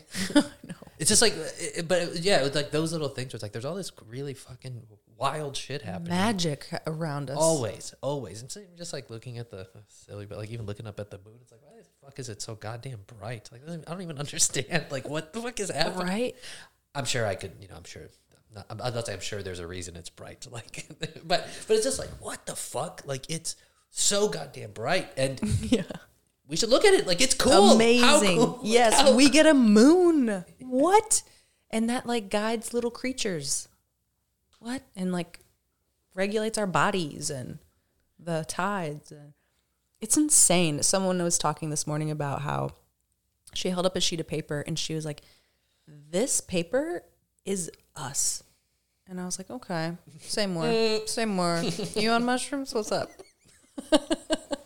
And she was like, no, look, like the clouds had to create rain to grow a tree that then had to do its thing to, mature. And then we harvest the tree and make paper. Like, think of everything that went into this. And I was like, oh my God, she's right. I hate myself. I want to be paper. just a tree. Yeah, it's wild what we miss. What? Okay, so people, not everyone's going to go into a cave. Sure. And Insane. yeah, not everyone gets the luxury of being able to go to a cave to lose their mind. Yes. What? It's a privilege. Yeah. What, like, so how do we find those moments in our life? That's a great question. I think it's cultivating mindfulness, you know? Like you said, pausing to look at the sun and really witnessing the colors or watching. I do this with my clients a lot. I think cultivating mindfulness and a practice of gratitude, you know, like we get trees, amazing. Yeah. We get my body, I'm able-bodied, thank God, and I can speak to you, and that is an art form. This is insane. And we are a speck of dust floating through a multiverse of multiverses, and this planet just so happens to be self-sustaining and its own, you know, living, breathing system, and here we are. What? Yeah. I think really pausing, like you were saying, meditation is great for that. I know it's hard. It's difficult. It's uncomfortable. I think meditation gets this, like, it's glamorizing. Like, no, it's fucking hard. No, it's also... And I hate it. Well, because, yeah, it's like... well, two things. I think, one, yes, it is difficult because your brain starts to run and you think you're bad at it, and it's like, no, Yes. dude, it's just like... And I don't... Yeah, I'm not I don't really know how to meditate. I'm not here to tell people how to meditate, but it's like, it's a difficult thing. It's your brain runs. You don't really do a lot of quiet stuff. But also it doesn't have to be like sitting. It can be dancing. It can be whatever, that shit that kind of gets you into the zone. Like that's like for me, it's been like pretty intense, like workouts where I'm like, I cannot think externally. I can only think in my brain, because if I don't, like, I'm going to probably vomit. So I have to focus up or like to try and do the next thing. And then improv, like in the stage, like those two things where it's like, I'm literally like here. I'm only here, like in my physical, I'm not anywhere else. And so it's like, I leave improv shows feeling cleansed in those workouts, you know, partially because it's like a physical exertion, but like, so I had this, have this conversation with my boss, feel completely discombobulated, and I ended up just like trying, like my brain was going everywhere, and it's like, I gotta return. And so I ended up like just doing like physical shit, like did some jump rope and kind of paced a little bit. And I felt like, I was still a little frustrated, but it began to like sort of bring me back to earth a little bit. And it's like, those little things kind of work for me to just kind of. Yeah. I mean, it can look like however you need it to, right? I have like some clients that are like, I'm not going to sit and meditate. I'm like, well, when do you feel most present? For me, it was improv. That's how I learned. That was the start of my whole journey. It was like you said, I would, you know, because if you're not listening on stage, you miss it. And then you walk into a room through a door that wasn't there, you know, or whatever, and can't remember people's names, or like the scene doesn't go anywhere. So I had to really cultivate presence through improv, and then being mindful of the space. But, you know, it could look like cooking. I have a client who's super anxious, but like really loves to cook. And when we tease through that, it's because when she's cooking, she's not thinking about anything else. Yeah. And yeah, it can look like anything. And then just letting that settle into your body. Like, where do you feel that in your body? And the more you work that muscle, like at the gym, the better you become at it, I think. Or I guess I shouldn't say better. Like, the more aware you become, the more mindful you become. Yeah. And I also think our world is set up, or modern day society is set up in a way that likes to keep us distracted. You know, it likes to keep us on this hamster wheel. And I think we all feel best, correct me if I'm wrong here, when we're like this, just having a deep sense of community, being able to like look at each other and just talk. Like, I haven't looked at my phone in an hour. Yeah. Great, good. I don't need to. It just feels nice to just be present. Yeah. And I think the way things are set up is we really aren't. Yeah. And it's like it seems like a willful choice to not like see the light. Like, I've been when my friends are over, I want to be pretty cognizant of not messing around on my phone. I want to do a better job when I go home to not I'm home for a few hours. Do I need to be on my phone? Probably not. If anyone's going to call me for an emergency, I think I'd want my phone, because it's my parents, but if I'm already there, then yeah, I don't really need my phone. So I want to be better at that. But yeah, it feels way better. It's but then I also will the moment I come back to my apartment, just watching TV, I'm now fucking around on my phone. Yeah. It's what am I doing here? Why am I doing this to myself? It doesn't feel good. I mean, for a little bit it does, but then it's just keep clicking, scroll, and it's but why? And I think part of that's the same, pause for a second. Yeah. Take us, I've set up a no social media Wednesday for myself. Yay. And it's mostly just Instagram or just scrolling through that, not even YouTube, because even YouTube becomes you can just read all the thumbnails. So I'm going to spam you on Wednesdays now. You should. I've actually once told a friend, hey, bro, I can't click this today because it's Nice. Wednesday. But then it's he didn't even ask me. I should have just responded to the video. It was just me wanting to really tell him. And finding the perfect excuse to be able to do that. But for probably for a month and a half, I didn't go on Instagram. Just was I kept keeping you on my phone, but I'm not going to click because it's just too much. There's overstimulation that I don't need. I also don't really care about other people's thoughts about anything. Really, I don't really go on Facebook because it's just It's a trash pit. Well, it's whatever. But after not doing Instagram for a month and a half, what it became was I would just scroll through YouTube like I do Instagram. It's I've just replaced this one thing for this other thing. It's giving them, it's giving me the satisfaction of feeling like I'm doing something, but it also is giving me the same overstimulation that is unnecessary. Yeah. I've learned too in these retreats that I always leave them having so much clarity and having a ton of ideas, creative ideas. And I think it's because I'm taking a big pause. And when there's constantly information coming in, I'm just bombarded with thoughts all the time. And I think we need that. We need to be bored just as much as we need to create, I guess. Yeah. It's hard though. Take a mental inventory of how often we check out. Oh, I bet it's all the time. I know I do. I mean, just yesterday, by Fridays, I'm pretty brain dead, just because I've been with clients all week and I just emotionally and mentally have nothing left to give. And I was I just want to read. I just want to sit in my bed and read for the rest of the night. But I ended up scrolling through Instagram for 2 hours, looking at nothing. Yeah. I didn't learn anything. There were no takeaways from that. What was I doing? Nothing.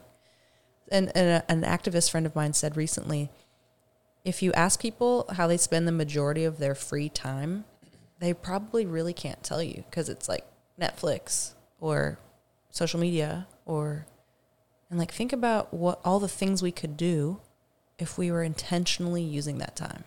And not to produce, we don't always have to be producing things, but to just really be with our thoughts or each other or, I don't know, I feel like we're so disconnected in so many ways and maybe that's why. Yeah. That was something when I came back, I had this, I felt like the retreat was great. The dark was really, really powerful for me. I did not plan well for the reintegration into society. I got off the plane at O'Hare and I had this whole unraveling where I was no. What is lights, the people? Ugh. How much time did you have from when you left the cave to when you came back? I stayed for another week. So I was on the property and I actually didn't stay in silence. I went to this little village and grabbed pizza with a friend and did some ecstatic dance type stuff. But actually where that retreat is, it's so removed from the grid. There's no advertising. There's no neon signs. There's no, we're literally in the jungle. And so at O'Hare, I was what the fuck? I was outside waiting for my friend to pick me up and all I can see is buildings, trains, cars, no nature at all. And I was just I don't think I can do this. Yeah, it sounds like you came from another planet. Yes. to this foreign planet. Yeah, for sure. And actually I realize I start to get sick. I shared with you a few years ago, like I have Lyme disease, but I noticed that I get really, really sick when I'm disconnected from nature. So during COVID, I went out to Colorado for a few months to crash my brother's couch because he was off doing research in Alaska. And I just hiked a lot while I was out there and just was in nature. And I came back. And honestly, even just driving back into Chicago, I got this like, ugh, my body doesn't feel good. What's happening? And every toll booth I got closer, I was like, no, it's happening. Like I can feel myself sliding back into this old, like my body gets rigid, my thoughts kind of. There's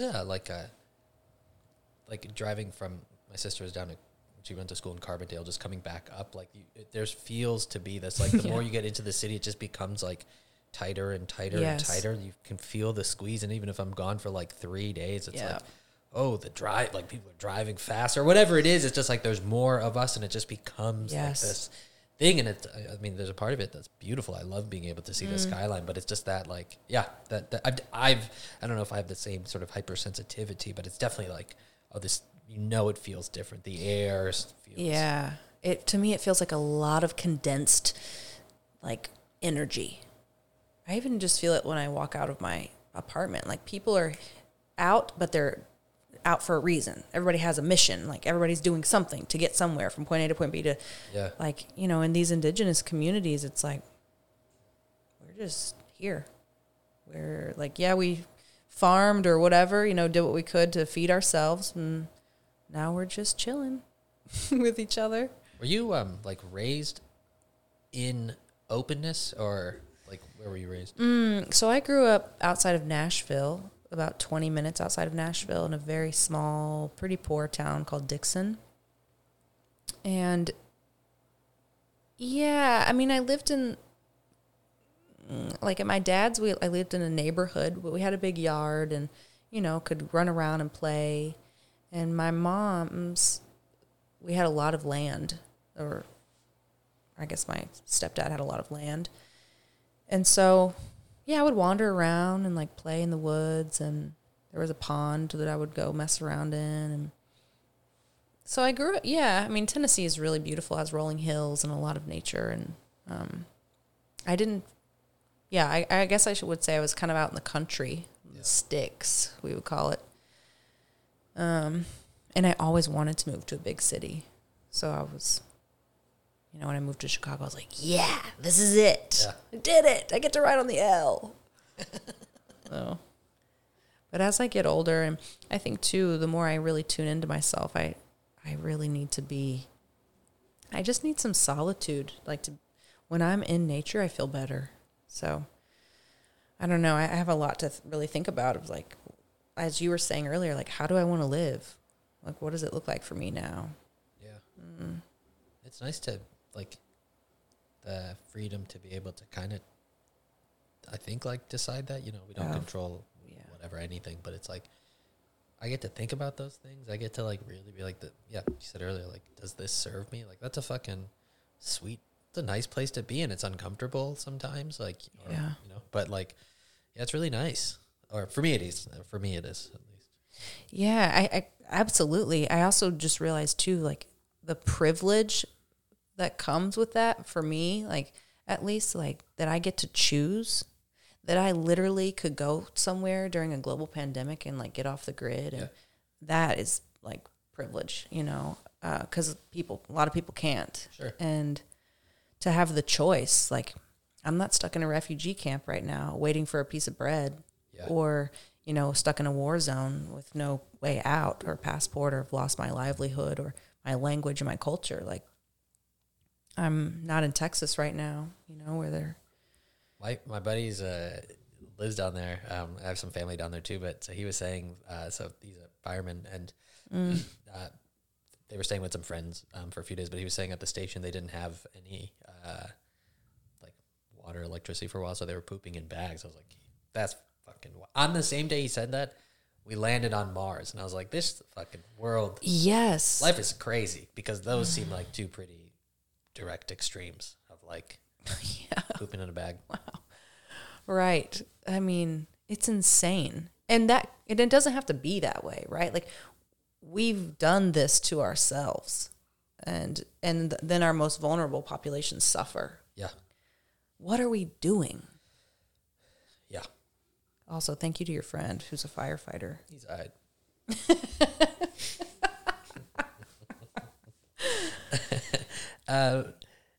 Yeah. You're talking about that privilege. It's like, I think you are a pretty shining example of like what to do when given an opportunity of like, with Humor for Hope and all the stuff you guys do with that, like be able to take this like vision and sight that you've had and then turn it into something that obviously serves you, but like through the people or whatever, it's like both the people you are helping and you yourself are like both winning in this opportunity. And it's like, that's what you should do with the privilege. It isn't like even the term white privilege, it's like, I don't think that like privilege is a bad thing. It's just like using that to do fucked up stuff. That's the negative. Yeah. But to be like privileged in a position for me to be in the position I came in is I'm privileged, man. Like, good family. My parents worked hard so I could fucking kick it. And like, it'd be a waste if I use that privilege. Yeah. And, I obviously have a lot of fun and like live life, but it's like, I want to do something with it. I want to make something of myself to sort of validate my parents, help them, help myself. And then whoever I can help along the way, whatever that means. And I don't even know yet. It's like, that's what I think, use your privilege, just use it like use it because that's why it was given to you. Like, it isn't to be a dick or whatever. Like, use it to hold power or leverage over people and fuck over people, and at least intentionally. I'm sure. I don't know. I don't want to intentionally harm people. Sure. Or like make their life worse. I want to try and, if I can, make it better. Yeah, that's such a good point. It's like, I think I agree. It's how do you use your privilege? Like, are you going to use it to hoard things and maintain power and, accumulate wealth? Or are you going to hold the door open for other people and help lift other people up and access their own, power? Yeah, I think that's it, really. Like, that's the key. How do we hold the door open for each other? And Humor for Hope, I think I was telling somebody this morning. I think, I was, 2014, it became official. So what was that, 7 years ago? Yeah, 7, 8. So I have to count backwards on my fingers. It was like 24-ish. And I started it a little bit before that. I mean, I was young. I didn't know what I was doing, right? And I think it was well-intentioned. I left the kind of acting and comedy community because I've really kind of had this unraveling and felt really self-righteous and or self-indulgent, I should say. Like, come watch me, come to my show, like, come see me be funny. Let me tell you how to be funny. Like, what? Sit down. Oh, cool. So I'm going to stop promoting my shows. No. Every post of mine is go listen to my podcast, go listen. Just tell people don't listen to my show. Don't come. But I mean, even with Humor for Hope, I was doing it out of I saw a need in the hospital with these kids. You've seen it. Like, It literally is like solitary confinement in a lot of ways, I think, and it's sad and lonely and depressive, and so I saw a need. But there was also a time when I felt like I was the face of it in a way. Like, well, I have to maintain this certain kind of composure or show up a certain way, or I have to have it all together, or, what do people think about me? And I started a nonprofit. Like, who gives a shit? Who cares? Anybody can start a nonprofit. But now I really see it as, and that's part of why I went into this dark retreat. It's like, is this right? Is this what I'm supposed to be doing? Is this me trying to control the narrative and say, this is what I have to do? Or am I really listening and being guided of, like, what's my calling? To reference Joseph Campbell a little bit. And am I going to answer the call? And the downloads I got was, yes, this is it. here's how you need to do it. But I've learned with, I guess, age and time and a tiny bit of wisdom is it's not about me. This is not about me at all. And like to center myself in it takes away from all of it, right? Like to just offer up the gifts that improv and therapy and those two things together can give the world or gift the world, like that's my job. And yeah, I think it's getting out of my own way a little bit, or as Ram Dass would say, like becoming nobody. Like it is what it is. This is just what's moving through me, and I'm going to share it. And if it helps, if certain people take things from it, great. So yeah. I mean, I could just hole up in my apartment all day and make funny jokes and like laugh with myself. But Yeah. I prefer to see some good come from it. What? Yeah, it seems like there's this. It's like always. I mean, not always, but you're starting Humor for Hope seemed like that was in you, and just been this like, channeling further or just understanding better. Like, so there was a part of you that wanted to like figure out if this shit was for real. Like, you really had your heart in it. Yeah, I mean, it is my baby. Like, it is my passion. I come alive when I get to work on the Humor for Hope stuff, which is part of the problem because I'm working in the mental health field, which I am so grateful for, and I am, very privileged in that way to be working right now and making a living and helping people, or helping people help themselves. But Humor for Hope is what I want to do. Like, I love it so much. And part of what I was trying to get clarity around was, is this right? Like, is it me trying to force it, or is this actually what I'm supposed to be doing? And I'm really trying to transition out of more of the clinical work and into the more activist, like Humor for Hope work, because it's where I'm supposed to be. When I'm not, I get sick. So like last night I went to bed at 6:00 after seeing clients all week because I was like, I feel so sick and I have nothing left to give. But this morning I'm in a workshop centered around Humor for Hope and I'm like alive. So yeah, I mean, I also got all these downloads. Like, we partnered with some indigenous women in Guatemala, and that was really cool. I would have never put that together myself. It just kind of happened organically. And yeah, I'm being led, at this point. So I was told in my vision, like, this is the year, get out of your own way and let it grow.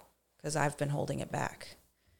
And part of me holding it back is I didn't know how to ask for help and I couldn't dedicate enough time to it. I was trying to do it like 15% of the time on weekends, or rushing to the hospital on a Wednesday night for 2 hours. Yeah. And now it's like, hey, put together a new board, bring people on, ask for help, hire some teaching artists, like, do this thing if you're going to do it.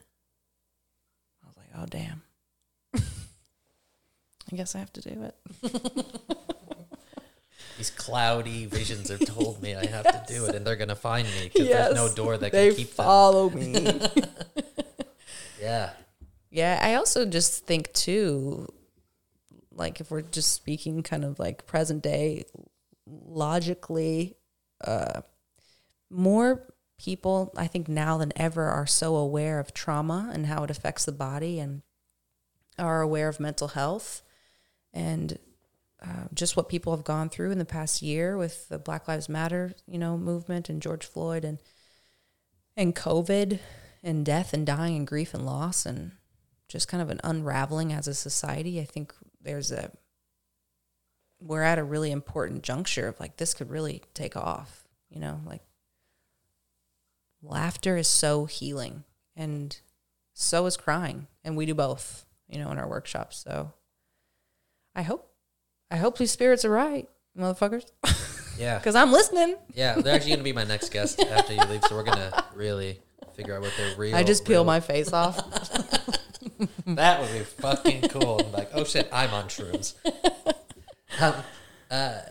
You're talking about like this. It seems like a time where something can really transition. It's interesting. Like not that I've been studying the 60s and the 70s, but kind of looking back, it seems like the 60s and the 70s were a really interesting time in American history where like there was a lot of shit happening. There was like the drug movements, the hippie movements, the black liberation movement sort of heightened, and then all these leaders getting fucking murked everywhere. Right around that time, and it's like, were we on the cusp of something? And then did it get stomped out? Yeah. Yes. And it's like, how do you know, and it didn't really die, like it's still there. Like there is this like smoldering ember. It just feels like it's fucking ablaze right now. It's like it can be used like in a really cool way. There's a lot of interesting potential. And I think it's always a personal choice. Like you have to make that change inside if you want to ride with this, or do you want to say, no, this is not real. We don't need to change what's happening. Everything's cool. Don't worry about it. Shh, shh, shh, shh. Or do you listen a little bit to the unrest and the unsettling of yourself and of the world and be like, well, why are we reacting? I thought the world was super cool over the last 30 years. No? Oh, okay. And now we're hearing it and like, yeah, it's cool, you know? And yeah, it'd be interesting to see, like, you know, if we survive for another, if I'm around for another 30 years to look back, like, was this did the switch flip or whatever? Or was it just another, like, do we just return back to, like, no, things are cool, everyone just don't worry about it, I'm here. Yeah. We're good. Like, I don't need, like, a Superman. It's like, we all need to realize we are this Superman. Yes. Because once Superman's a liar. He can't fix everything. Right. Can't. Right. That's the lie we've been told for the past however many years. Also, that Superman breaks buildings. Right. Like, they destroy buildings to, you know, like... It's also a white man telling us he can save us all. You know, I don't mind it that much. I've had a brown man, my dad, tell me what to do for years, and that's fine. I love a white man to tell me what to do. You're right, though. There's this quote by, I think, Thich Nhat Hanh, an amazing Buddhist teacher. He said the next Buddha will be the Sangha, which is the group. And saying, like, as a collective, we will be, if we choose to kind of rise together, the next kind of our own savior, I suppose. Yeah. I feel you on what you just shared. Like, will we slip back into the old? I do feel like we're kind of in the middle of this turning. Like, well, which way are we going to go? Just last night, for the first time, I guess, since COVID in Chicago, I was like, I think I can go to a coffee shop. I'll call them and see if they're open. And I said, they're like, yeah, we're open. And I said, can I sit and do work? Like, can I stay? And they're like, yeah, you can. And I went in and it was so awkward. Like, it was just so bizarre and kind of like everything was off kilter and disjointed. And it made me sad, actually, where I was like, what are we doing? Is this what's it going to be like after this? And I also think about all those kind of videos I saw in the beginning of COVID of like dolphins returning to the canals in Italy and like old growth forests actually getting to grow and like the bees coming back a little bit or the pollution going down. And I don't know. I think I would love to hear your thoughts. Like, there's a part of me that thinks like, yes, some people would rather go to sleep and not face it because it's probably going to be very difficult and maybe or just really hard at points, but to face ourselves. But there's also a part like of just me that feels like I can't go back. I can't go back to the way things were. Like, I don't know. I think I'm there with you. I feel like it's like now that I've seen the unicorn, I can't let unsee it. And, you know, whatever that unicorn is, just like, I don't know, different understandings of the way things are, understandings of myself. It's like, no, I can't go back to that. And I get the comfortability stuff. You know, I think that's like, I mean, isn't that what I want to be comfortable. I think we all do for the most part. It's just, there's like an asleep comfortability that like, I've had some interesting conversations with my dad about like even political stuff. And it's like, man, I don't think I can support either party if like both still, regardless of what they tell you, they love you versus they hate you. It's like, they still want to like blow up people in other countries. And that seems a little weird for me. And so like, yes, you know, like, sure, getting Donald Trump out of the office is good. Great, you know, cool.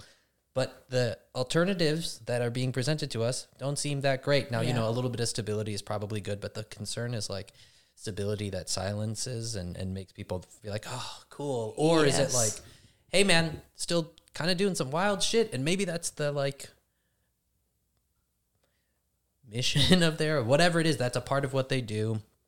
And it seems weird for me to want to be super excited for this person who is a part of a machine that has that as one of their missions. Now, not to downplay the other things that they can do, and the calming of verbally saying racist rhetoric is not good, or that is good.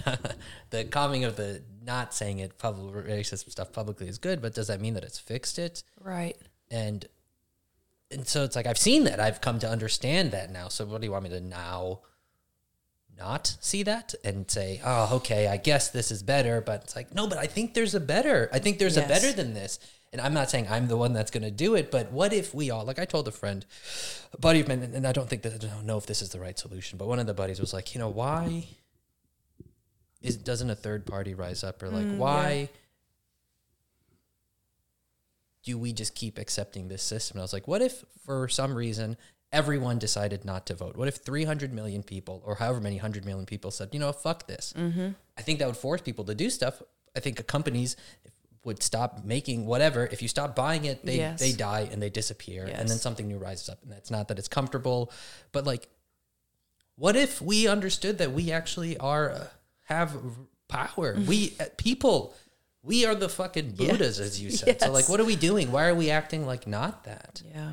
Why do we not think that we have the power and the control? And, these like I just watched Judas and the Black Messiah. I saw it too. Fucking good. But amazing. like, what happens when you begin to tell people that they don't need shit, or don't like make the system work for you? Like, it's a dangerous game we play, and it's a personal, when you decide like, are people going to want to go back to being comfortable or not? It's like, it's kind of, doesn't feel good to be sad. Like, it's uncomfortable. I don't like it. Don't know what to do. I feel like I'm just like pacing, but I'm hoping that it's trying to understand myself better. So sitting in that feeling a little bit, and like, yeah, what if we all did that together? What if we made people serve us, like, in a way that like, and isn't their belief, like, like, I think I've been thinking about this a lot recently, and I was telling a friend this, but like, I think we need religion. And I don't mean like specific one, really, other than Hinduism, because it's the greatest. But I don't think we need a specific one, but I think we need something that like guides us, because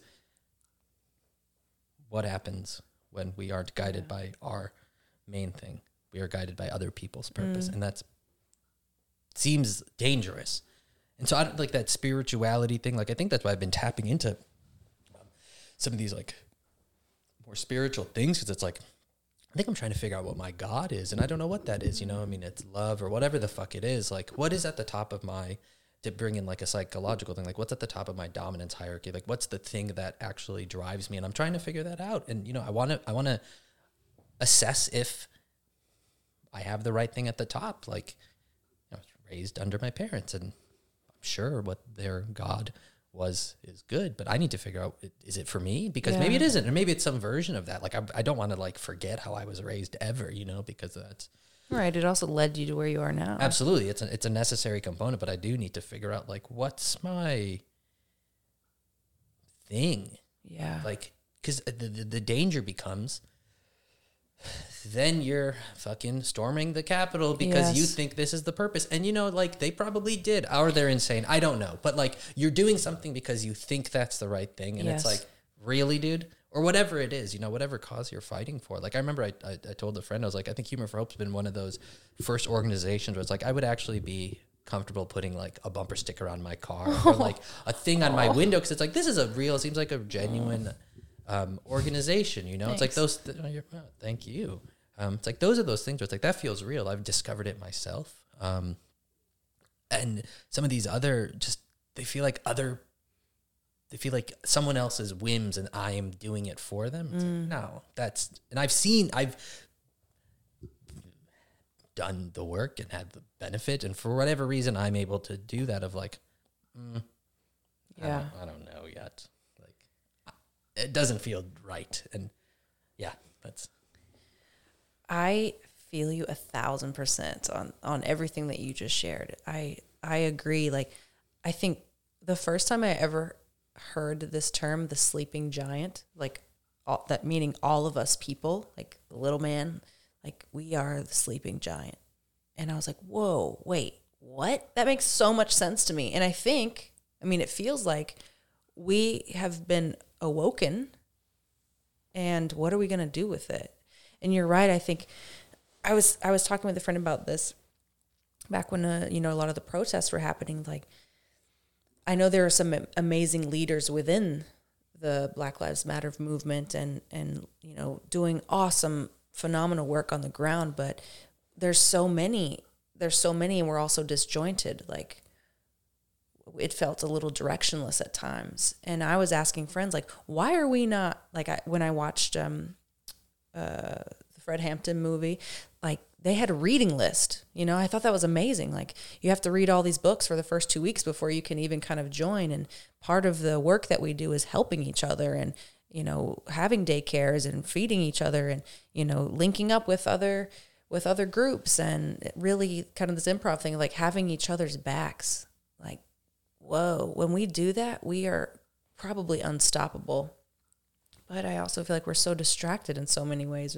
Like with the Joe Biden thing, I too feel that, and I'm speaking to myself here too, just as much as I'm speaking out, like already taking my foot off the gas a little bit. And I was one of the ones being like, we can't take our foot off the gas, and I was like, for a day, gave myself like to thank God that Trump is gone. Although I think, as you said, this is not the solution because it's still problematic with Biden. And like, why can we not reimagine and recreate create a new system? Yeah.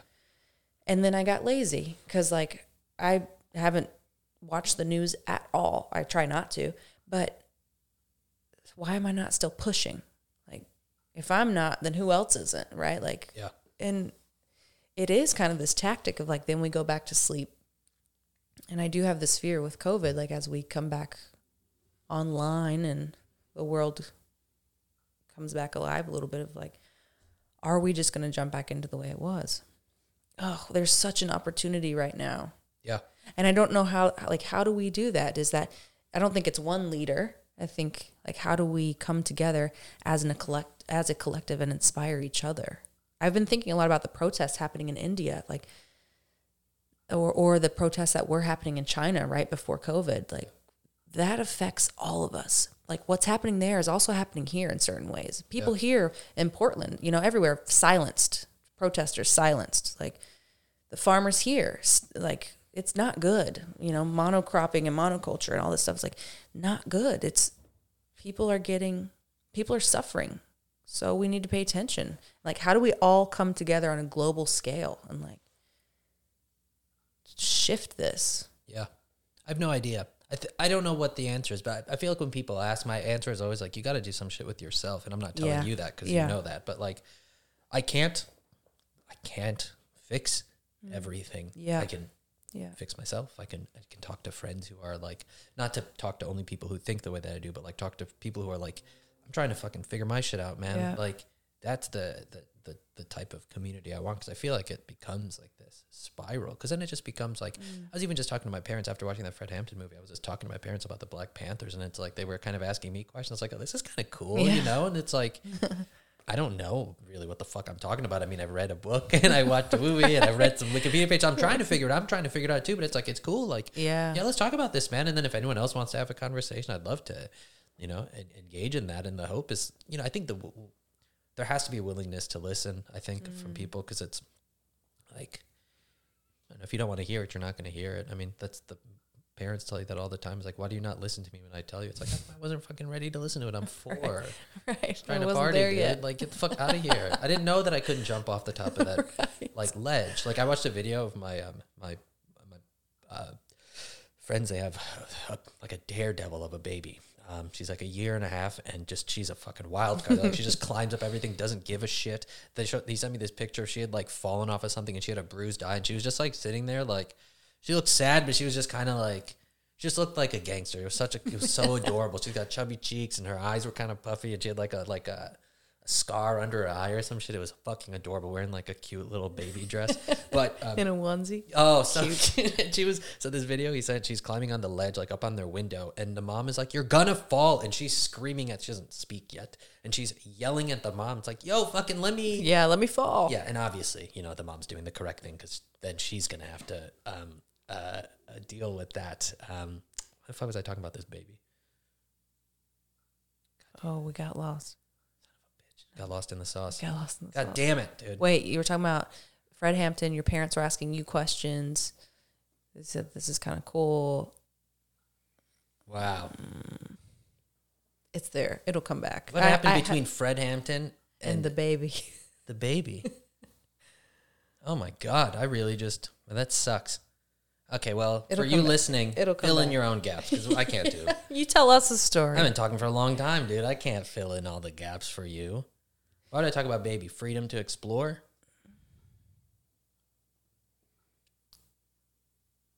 Taking risks? Damn, that sucks, huh? I know. You said something too that I was like, hold on to that because that's good. Well, that's why this podcast is free, because if... We just men in black each other. Memory erased. See ya. Well, yeah, why if you want to pay for some shit where people remember the threads that they talk about, Damn. then you can pay for that shit. Damn, Daniel. Well, maybe that's a sign that we need to fucking cut it. Now you're going to think about it. The second I walk out of here, you're going to be like, oh, damn. And that's the joy of having your own podcast. You can always just add new episodes That's in, fair. new little qualifiers. I've remembered the That's thread of fair. that story. Damn, that sucks, huh? Yeah. I don't know. I lost it. I was saying, what do we do? How do we create a new system? We need each other. She gone. She gone. Damn.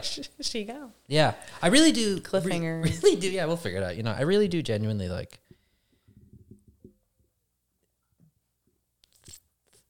How do we get everyone to realize? I thought I was going to talk myself into it. I got it. Yeah. Well, I lost yours, but I have the thing that. Good. No. Oh, you were saying you think the answer is to work on yourself, or the best answer you have is. Yeah. I agree, because I was kind of thinking about this as I was witnessing the, and a part of the protests, and like hurt people, right? So I really had to sit with, why are these police officers doing X, Y, and Z? Like, what is their internal belief system that they have, subscribed to in a way that it leads them to think that this is okay? And I had to think about it on both sides. Like, these people are suffering in some way, or fearful, or living in fear, or something is going to be taken from them, or, But also I had to think about, I like to think about people as our like inner child. Like, what happened to you for you to choose this path? What was it that led you here? Yeah. And I think about a lot of what led them to become police officers? Was it that someone hurt them and they felt like this was a way, they could protect themselves? Is it that, I don't know what leads people to become activists. I had to really check myself on that. I would show up to some of these events and be so angry, like just in a rage. And I had to realize, like, I'm also perpetuating the problem here. Meeting somebody with anger also kind of polarizes us. Like, we have to be able to talk and dialogue and listen. And I realized I was showing up as like my younger self. Like, nobody protected me when I was little. So I'm showing up here in this space and being like, fuck you, like, you did this. Like, whoa, wait a second. I think we know, like, yeah, that reaction doesn't seem like I don't want to say the right reaction, but it's like, when someone's aggressive to you in a normal situation, you're not going to be like, chill, brother, it's good. You're going to be like, fuck you too, man. Like even today, someone parked in my spot, and when I got here, and it was just like they were kind of double parked, and this kid was in the like passenger side sleeping, and I knocked, and he just I just woken him up from a thing, and he goes, yeah. I go, hey man, like you gonna move this? And he goes, I don't know how to drive. I was like, He got you. I was like, I don't need you to go that far. He goes, I don't know. Oh, and then he said, I don't have a license. I was like, all right, brother, whatever, dude. Like, so then I found it was, they were just cleaning the building and they were just leaving.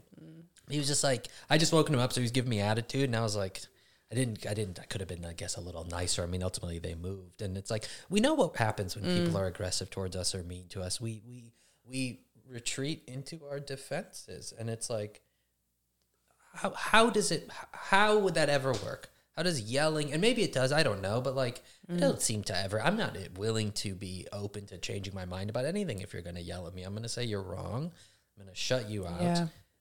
But also on the same, like, it's pretty difficult to be super chill when someone's being an ass. Like, it's not an easy thing. So if you want to come to a conversation with love, if the other person has a weapon of some sort, then you're going to probably bring a weapon. So it's like, you need to, but what if we all, like, how do we get people to be like, I got to approach this shit with love, man. Like, you know, that's like, I think with really close relationships, I think it's a really like my friends who are really close to me, like there's this, there's an undercurrent of love always. So like they can kind of say whatever they want to me, but the hope, my assumption, and I can't say I know what their intention is always, but like my assumption is that whatever they say to me is coming from a place of love. So they're not trying to hurt me. And so I'm open. And even if it's something that makes me uncomfortable about, you know, whatever, it's like the hope is not to break me down to make me feel like garbage. It's to be like, I've recognized something in you, you know, or you've asked me or whatever it is. But like, so if I can get that with my close friends, how do we kind of get that with complete strangers, people who have very opposing and what you might even completely disagree with? You know, there's very many opinions that I completely disagree with in people, but like even within my family members, but like maybe because we're family, I love them, or I just like, sometimes we just don't talk about it because it's like, you know, that's going to make me upset. And I know you're a pretty chill person. So let's just talk about whatever we connect on. And then we don't have to worry about that other shit, you know? How do you do that with like, you're at a protest or something where it's like you're standing directly across like basically your enemy at the beginning of a boxing match? It's like, how do you, with a huge gun? I mean, you can bring your own gun, I guess, too, you know, maybe you just don't have to use it, but like, how do you get people to be at this place of like, I mean, I think that's another personal thing. It's like, I don't know everything. Yeah. I really don't. I think I know things and they make sense to me, and I'll tell you about them. I mean, you know, like I have a podcast, so I can like express my opinions on things, and hopefully it doesn't really come off as you should do this, because like I don't know what the fuck I'm talking about. But I want to enter. I try, and you know, this isn't perfect always ever, but like I want to enter every interaction with like I can learn something from you. I want to talk about what I know, and I want to talk about how I've gotten there, and I want to hear about what you did. But the expectation is like you have the same openness. Like I can't just have an open conversation with someone who's like closed off, because then it's like, we're not going to get anywhere. Yeah. So how do you do that with like people, like if you're at like someone who has a, whatever, like, I don't know, someone who hates Indian people or whatever. It's like, how are we going to even, is like aggressive about it? Not like, hey, tell me. Like, why do you hold these beliefs? Yeah, I hear you. I think it's also, I mean, maybe that's a practice. I don't have the answers either. Like when I think about the kind of the spiritual teachers that I follow, and as I said, they're not religious. They're so, they live in this state kind of like equanimity. And it's just, they give a lot of thought before they speak. They take pauses. They really listen.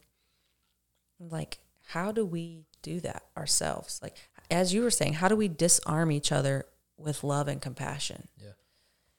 That's tough. I think everybody's at a different place, right? And as you said, if someone's not willing to listen, then, hey, you're not there yet. So I'm not going to waste my time, I guess. I don't know. And maybe it's working the mindfulness muscle and walking through the world with just presence. Like, hey, I did it today too. This guy, I was trying to take a left turn, and this guy tried to go around me on the left side. Like he couldn't wait 2 seconds for me to take a turn. It was right out here, actually. And my impulse was to be like, wait, fuck you, dude. And I kind of caught myself and looked at him in my mirror and just was like, what's up? And he was like, gotta go. And we just kind of both did the like, what's up?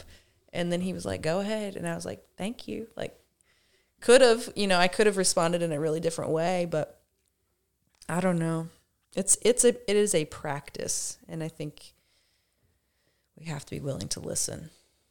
It's easier said than done. I do it too with my own family. Like I've really shut a lot of people out because I'm like, I don't vibe with with the way you operate and move through the world. Like not doing that. Yeah. I also think that sometimes the highest form of compassion can be holding people accountable.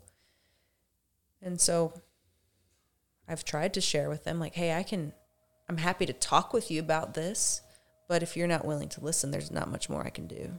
Yeah. So family's an interesting one because it's like, I mean, yeah, you can cut them off, but it's like their family. That's like a interesting connection to you. And yeah, maybe, I don't know, maybe not don't talk to the people that don't want to hear, but maybe there is something to that. Like, maybe don't have to waste your time. Or like if it's, for me, it's like, you know, if it's negatively impacting me, then why am I doing that? Like I can just do other stuff. And yeah, I definitely try to be like chill and open. I mean, but yeah, I have my moments. I'm like, I mean, I want to like, you know, I think it's about, for me, it's like, how do I channel that frustration too? Like instead of like, you know, screaming at people, can I put it into something else? Like, I mean, stupidly, like jump rope and just get it out of my system because it has to go somewhere. I'm frustrated. I'm angry. Yep. You know, it is what it is, but can I utilize that and turn it into something? Yeah. I always tell like kids that I work with, when I'm trying to, you know, work with them on emotions and feeling it and knowing what they're feeling and putting words to it and then embodying it. Like I always use the analogy of like, we're like soda bottles. Like if you push everything down and let it build up, the next time you get shaken up, you're going to explode at some point. And who's that going to help? Nobody. So we have to find ways to like slowly release it. Like, what are your release valves? Okay, let's do those. And also, you know, like anger is we need it. It's an important emotion that can often lead us, if we learn how to stay with it in a healthy way, to other things. Sometimes sadness, you know, oftentimes sadness lives below anger. And then, you know, to move through your sadness, and like that is healing. That's also healing. But I think we're so quick to, like, it's easy to externalize it, I guess. Yeah, or just like, yeah, making those emotions negative. Don't be sad. Don't be angry. Yeah. As opposed to like, I mean, how do you tell a kid like, hey, learn to integrate your anger? Like at a, you know, right. But like that's kind of what you're saying. I think those descriptions are really helpful, and it's like very simplistic where a kid can understand that too. Yeah, like, totally. Yeah. And as you said, like it lives in our bodies. Like, how do you let this energy move through you? How do you stay with it and then let it move through you? Is that jump roping?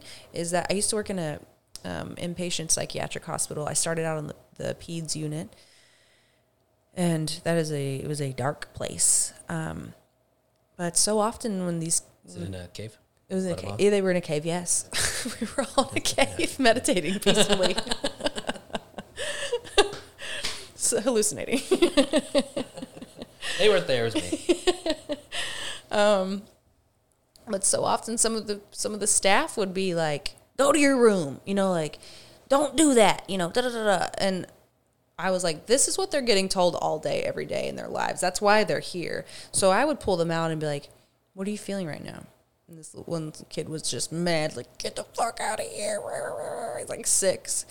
And I just stayed and just kind of was gently trying to like direct him back to himself until finally he started crying and was just like, I'm mad because whatever. And I was like, so what do you want to do with it? And he was like, what do you mean? I was like, what do you want to do with this anger? And I let him, like, he wasn't sure. So I was like, well, you want to beat the shit out of your mattress right now? Like, let's do it. And he did it. And it was awesome. Like for him, that was like, yeah. And then every day he'd be like, can we go do that? Yeah, of course. It was powerful. Like that's when we get blocked or stuck is whenever we, I think, probably lash out more at each other or project our own shit onto somebody else. I think so. Yeah. Not a self-awareness of why you're feeling the way that you are. Like, so these realizations I've been coming to about myself with dating are just sort of interpersonal stuff. Like 33 and I just beginning to understand it. And me and my friend broke it down when it was like loving family, good parents, all the stability, good job, good friends, supportive friends, fucking career, like locked, personal life, like things that are fulfilling, improv, locked in, all this other shit. And here you are 33 years later, finally coming to understand that. Now imagine like people who don't have any of that. Like what fucking chance do they have to even begin to understand like themselves. Like, it's fucking wild. Like, that's basically, like, we're describing two different types of, and you've worked in, like, in the, probably that's any way more than I ever have, but it's like, it seems like it's like two different species of people. Yeah. And like that world over there, like my mom asked me something to the effect of like, I don't even know how she worded it, so I'm going to paraphrase, but just like basically like, you know, why would people want to like be in gangs, or like why would they want to kill each other? And it's like, I don't even know how to begin to explain that. Like, it's basically like a completely different world. Like, I think the mistake is you think you would do anything different in that environment. Right. It's like, I am clearly a product. I mean, I am myself, but I'm clearly a product of my, if you put me in another situation, I'm going to be different. Probably not going to like put me anywhere. I'm probably not just going to be like a 33-year-old improvising pharmacist. Like, I'm going to be whatever that environment kind of, you know, not solely made me be, but like significantly played a role. And yeah, it's just like, what resources and tools can you give people like that are like, you don't have anything, like what the fuck is going to happen? I had everything, and it's still taking me a long time. And I like that, you know, I think it's exciting. It's part of the journey to understand myself. Like, you know, be nice, but like, I wish I knew everything, but I don't know if I want to know everything yet. I kind of like it. It's kind of fun. I mean, it's uncomfortable and it sucks balls sometimes, but it's like, feels good to be like, oh, I did this. Yeah. It's like, yeah, just interesting that when we kind of talked about it like that, I was like, God damn, that's fucking dark, yo. Like, they're out with nothing. Yeah. You just gotta fucking survive and figure it out. Like, that's kind of what we're all doing, I think, you know, it's just indifferent. Absolutely. Yeah, you're right. I mean, we all have different lived experiences. Who am I to say that you should or shouldn't do something a certain way, or that I would or wouldn't do something the same way or differently? Like, but to have no awareness or understanding of why am I the way I am, or what do I do with this? I mean, I see kids who come out of, you know, grew up in poverty and marginalized, oppressed communities who are angry. I moved units, then I worked with teens for a while, and like angry, so angry. Of course. Yes, of course you're angry because you have to be out on the streets hustling to try to help your mom who works 3 jobs put food on the table for your siblings, or, you know, you have applied for jobs, no one will hire you, so you're out here doing what you have to do to survive, or, you know, but if we go deeper, like, where are you hurting? Who hurt you? What happened?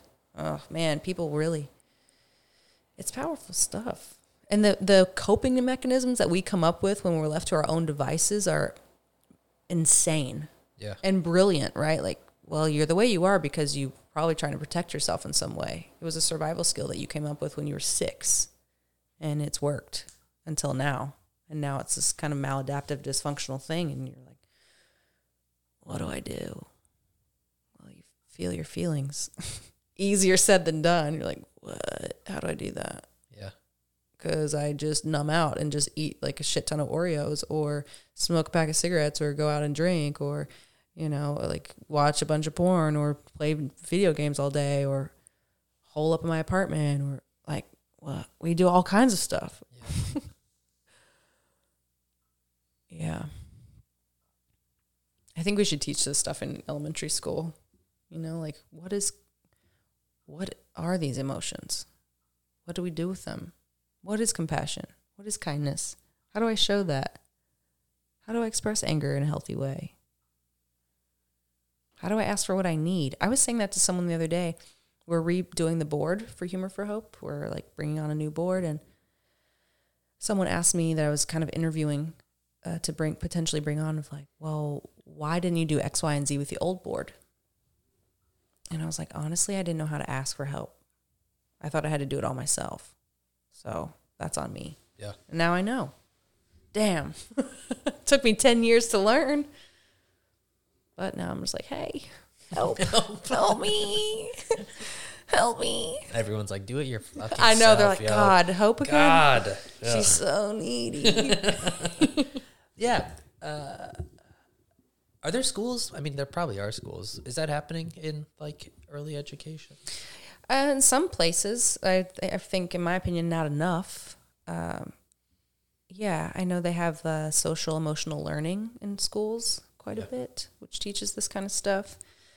But I also think, so Humor for Hope got invited to partner with the Ohio Department of Corrections and their prison system. Holy shit. Yeah. Sick. And I know it's wild. And I wasn't sure how I felt about that, actually, because I think the prison system is problematic.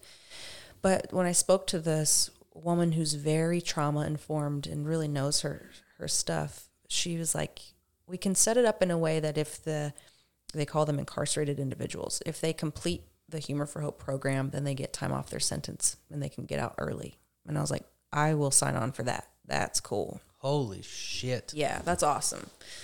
But we realized that it's not just the incarcerated individuals that could benefit from this. It's the staff. Like, what is it about staff that allows them to be this person who shows up and has authority over this person and can beat them into submission if they, like, there's something there too. So it has also kind of grown into this train the trainer thing, which, if we don't heal what hurts us, then we bleed on hands that had nothing to do with our pain, so I now that I've, work in this field, I really do see most people when I move through the world as little kids, or I try to, and I'm like, how would I feel if this was their 6-year-old self talking to me right now? I'd probably be actually really try to be kind and compassionate and meet them where they're at versus like, man, fuck you, dude, for trying to go around me. We look at adults, like everyone is. I just burped, I think, into the mic. You can blame it on me. Like, yeah, we're all these incomplete people who don't even know what the fuck we're doing, really, and like these thoughts and feelings and sort of like unchecked. Yeah, why? I like that approach. It's an interesting approach. Like, why not just kind of give them the benefit of the doubt? How long have you been doing that for? Doing what for? Like looking at people like babies. Little baby. Oh, you're so cute, you mean racist man. Oh, you're adorable. Let me poke you in your belly. Get in this Bjorn and I'll carry you around. I had a tall friend in pharmacy school. He was like 6'3", and he was like, I want to put you in a baby Bjorn and carry you around. I was like, that sounds super fun, honestly, but I was like, that's gonna impact my feeling as like a man. I can't I know I'm like I can't have my like ego. Like it'll be fun. Be like, woo, but then it'll be like, all right, you have to let me down. Okay, I'm a grown up man. It's not fun anymore. Now people are looking. Now they know that I can be. I don't need people to know that I fit in a baby Bjorn. Right, my ego is taking a hit right now. Yeah. I don't know that it was ever a conscious decision. I think through like working in the mental health field, the more I learned about different approaches, the more I started to just kind of like integrate these things. And there's something called parts work or inner child work that I studied a little bit and then has just kind of stuck with me. So I don't know, it kind of organically happened, I guess, where I'm like, I feel like that's not your present day self lashing out at me right now. Like, for instance, I had a client who would show up in our sessions and like already be pretty like hostile and adversarial, like already trying to fight me in these sessions. And I was like, what? So I just, as a way to kind of disarm this person, I was just kind of like, what's happening here? Like, I feel like when you come online and we start to like, you show up every week, which is telling me you want to be here, but you're meeting me with this energy that's like hostile. Yeah. What is that? And she's very insightful, and she was able to say like, I actually don't know how to let people care about me. So when I start to feel love and compassion, I push it away and I'll come up with some sort of kind of thing to sabotage it. Well, that's really profound, like, one, I'm so glad that that's telling me you feel love and compassion in this space, which is what I hope that it would be. But it's okay. You're safe here. Like, you can stay. I'm never going to fight you back. So you can thrash, you can whatever, and I'll still be here. I think that was a really kind of profound turning point for her. 'Cause she was like, damn. Did that person, were they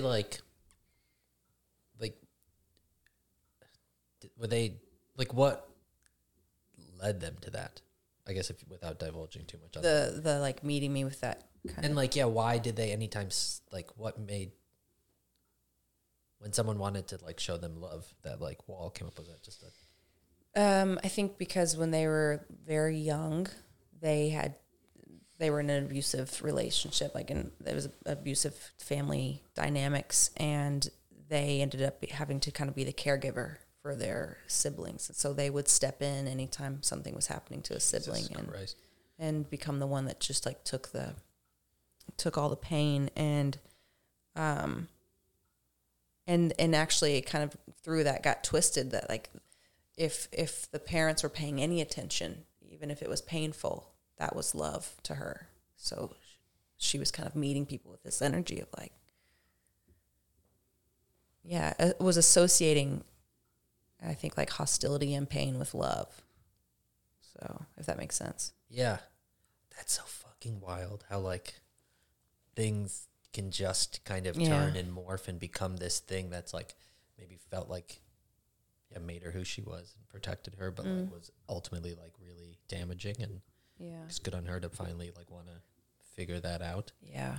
It's kind of funny, but 2 years ago at my parents' anniversary, we went out to grab pizza at this local place by our house, and it was just the three of us. And there aren't really too many moments where it's just me and my parents. My house has my aunt and my grandma, and then just other families will come, but it's very rare where it's just me, the four of us or the three of us. And so it was pretty cool to have this dinner. We got there, my dad's like, hey, you want to order a pitcher of beer? I was like, yeah, dude.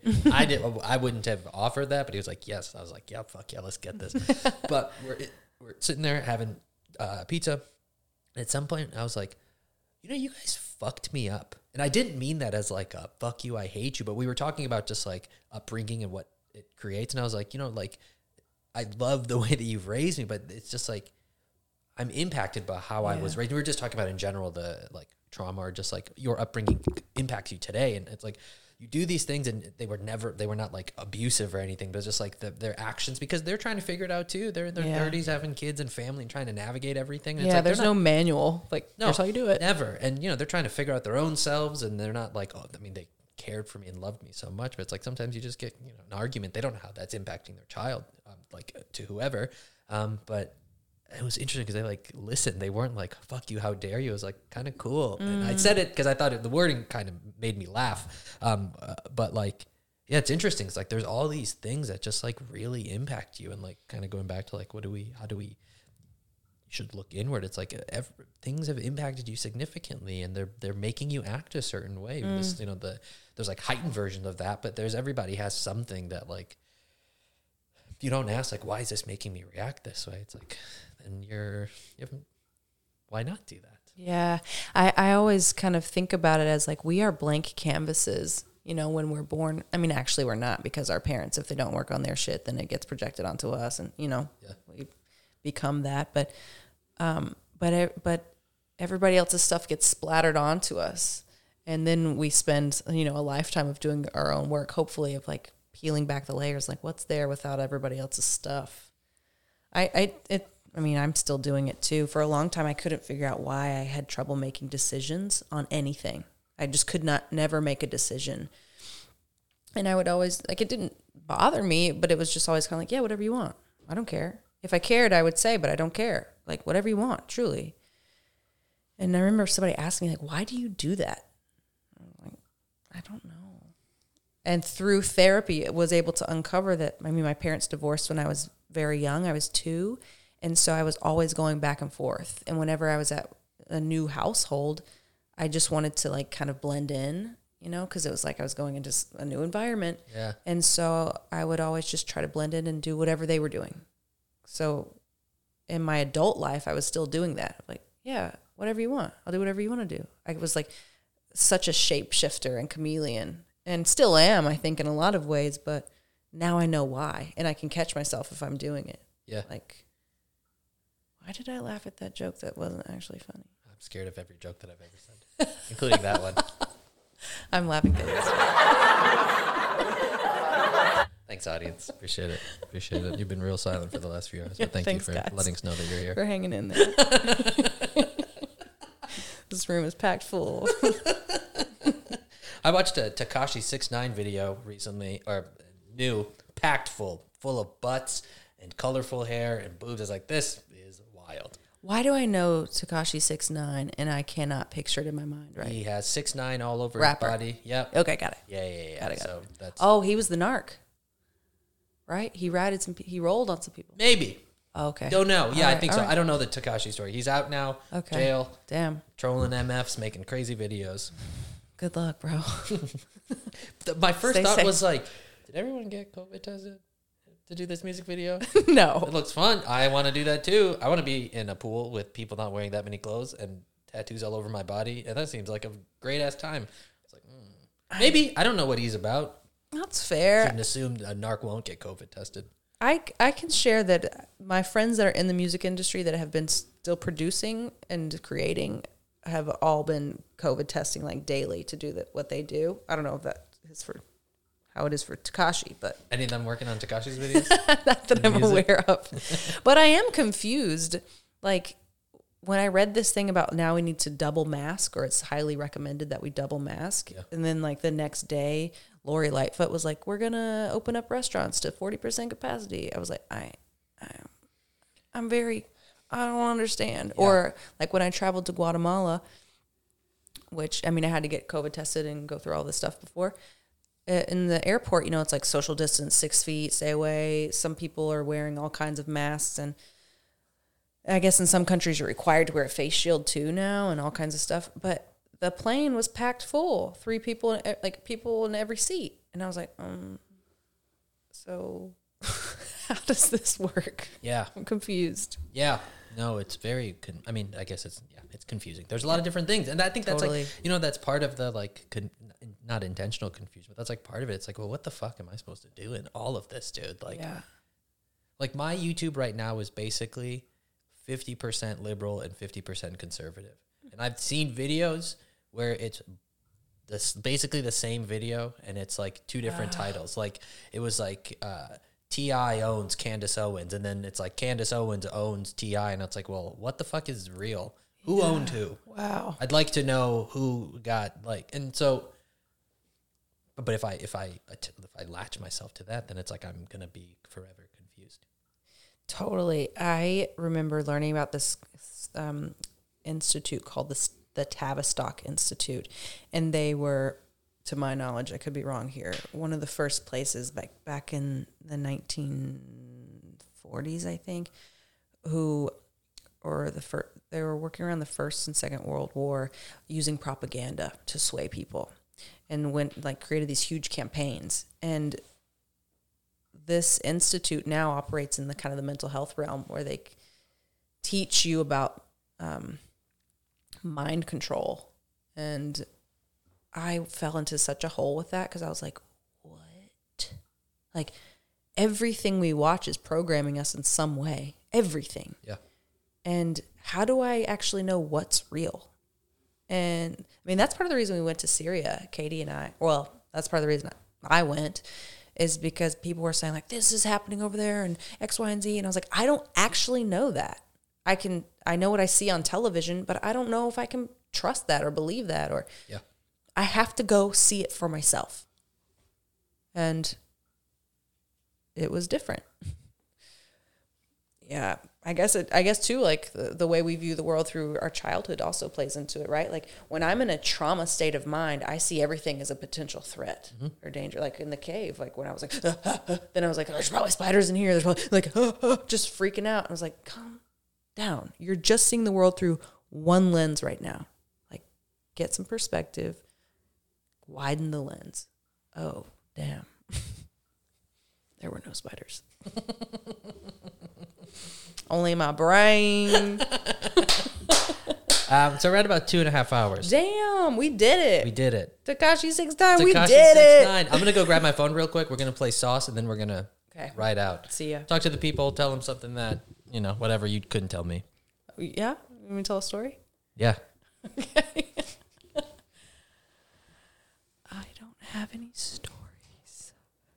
Help me. This is me asking for help. This is me learning to ask for help. Help me. I love it. I love it. I love not knowing what people are talking about. It's fucking sick. Okay, this is the song that you had been listening to. Yeah. My beard hair just got stuck in the mic. Great beard, by the way. Hey, It's a good I've been one. waiting 2.5 hours for you to say that. Sorry. It's okay. Thank you. My childhood fucked me up. Thank you so much for being on the podcast. Oh, thanks for having me. Always a pleasure. And, you know, I love you and adore you. And thank you so much for, one, doing this, creating this space, and having me on, and just being who you are. I mean, when I think about Humor for Hope and stuff like that, it wouldn't be who it is without you and all the other people that have been so selfless. So I'm glad our paths crossed. Me too. You're badass. You're badass. Is it hard to be fresh if you don't have money, or can you still pull it off? See, when I ain't had no money, I still had sauce. Mm-hmm. See, if you don't got no sauce, then you're lost. Mm-hmm. Mm-hmm. But you also get lost in the sauce. Taking off, lifting off like I'm shooting straight from Mars. Sorry, Ma, I've been gone. Haven't been home in like months. Now I'm off, sipping dope like I'm a fiend. I've been drunk, but go please don't fix me. Wanna own me, control me, but it cannot hold me. I've been inside my mind, been wasting time all by my lonely. Off a handle, drinking Jack, I should've changed my name to Daniel. Wax is burning like a candle, what my homie owes me. So stay focused, remember what you're here for. Told them that the drink was empty, they already got more. They got more, and all I am is happy now. Full force, bitch, who the fuck gon' stop me now? So who gon' stop me now? Who gon' stop me now? Who gon' stop me now? Who gon' stop me now? Who gon' stop me now? Who gon' stop me now? Who gon' stop me now? I've been here, I've been really here. Have no fear, baby, have no fear. I've been here, I've been really here. Have no fear, baby, have no fear. I've been lost in the stars. I've been lost in the stars. I've been lost in the stars. Have no fear, baby, have no fear. I've been in it, I'm really in it. Stay with my business in my mind, with these wishes. That's how I'm driven, now I'm off. I'm working harder, back where I started. I've been gone, I've been lost. I'm surely parted and my patience growing thin. There ain't nowhere left to hide. I need this more than anything. I'm crashing right beside the tide. My brother, my family, they all just staying alive. Drinking out the bottle, now I'm roaming on this side. In it. Listen, really fucking listen. I ain't stopping sitting. Tripping, getting what I'm getting. Mama love me, so you know I'm gonna make her proud. And there ain't no way that you're gonna stop me now. So who gon' stop me now? Who gon' stop me now? Who gon' stop me now? Who gon' stop me now? Who gon' stop me now? Who gon' stop me now? Who can't stop me now? I've been here, I've been really here. Have no fear, baby, have no fear. I've been here, I've been really here. Have no fear, baby, have no fear. I've been lost in the stars. I've been lost in the stars. I've been lost in the stars. Have no fear, baby, have no fear. I've been here, I've been really here. Have no fear, baby, have no fear. I've been here, I've been really here. Have no fear, baby, have no fear. I've been lost in the stars. I've been lost in the stars. I've been lost in the stars. Have no fear, baby, have no fear. Have no fear. Have no fear. Have no fear.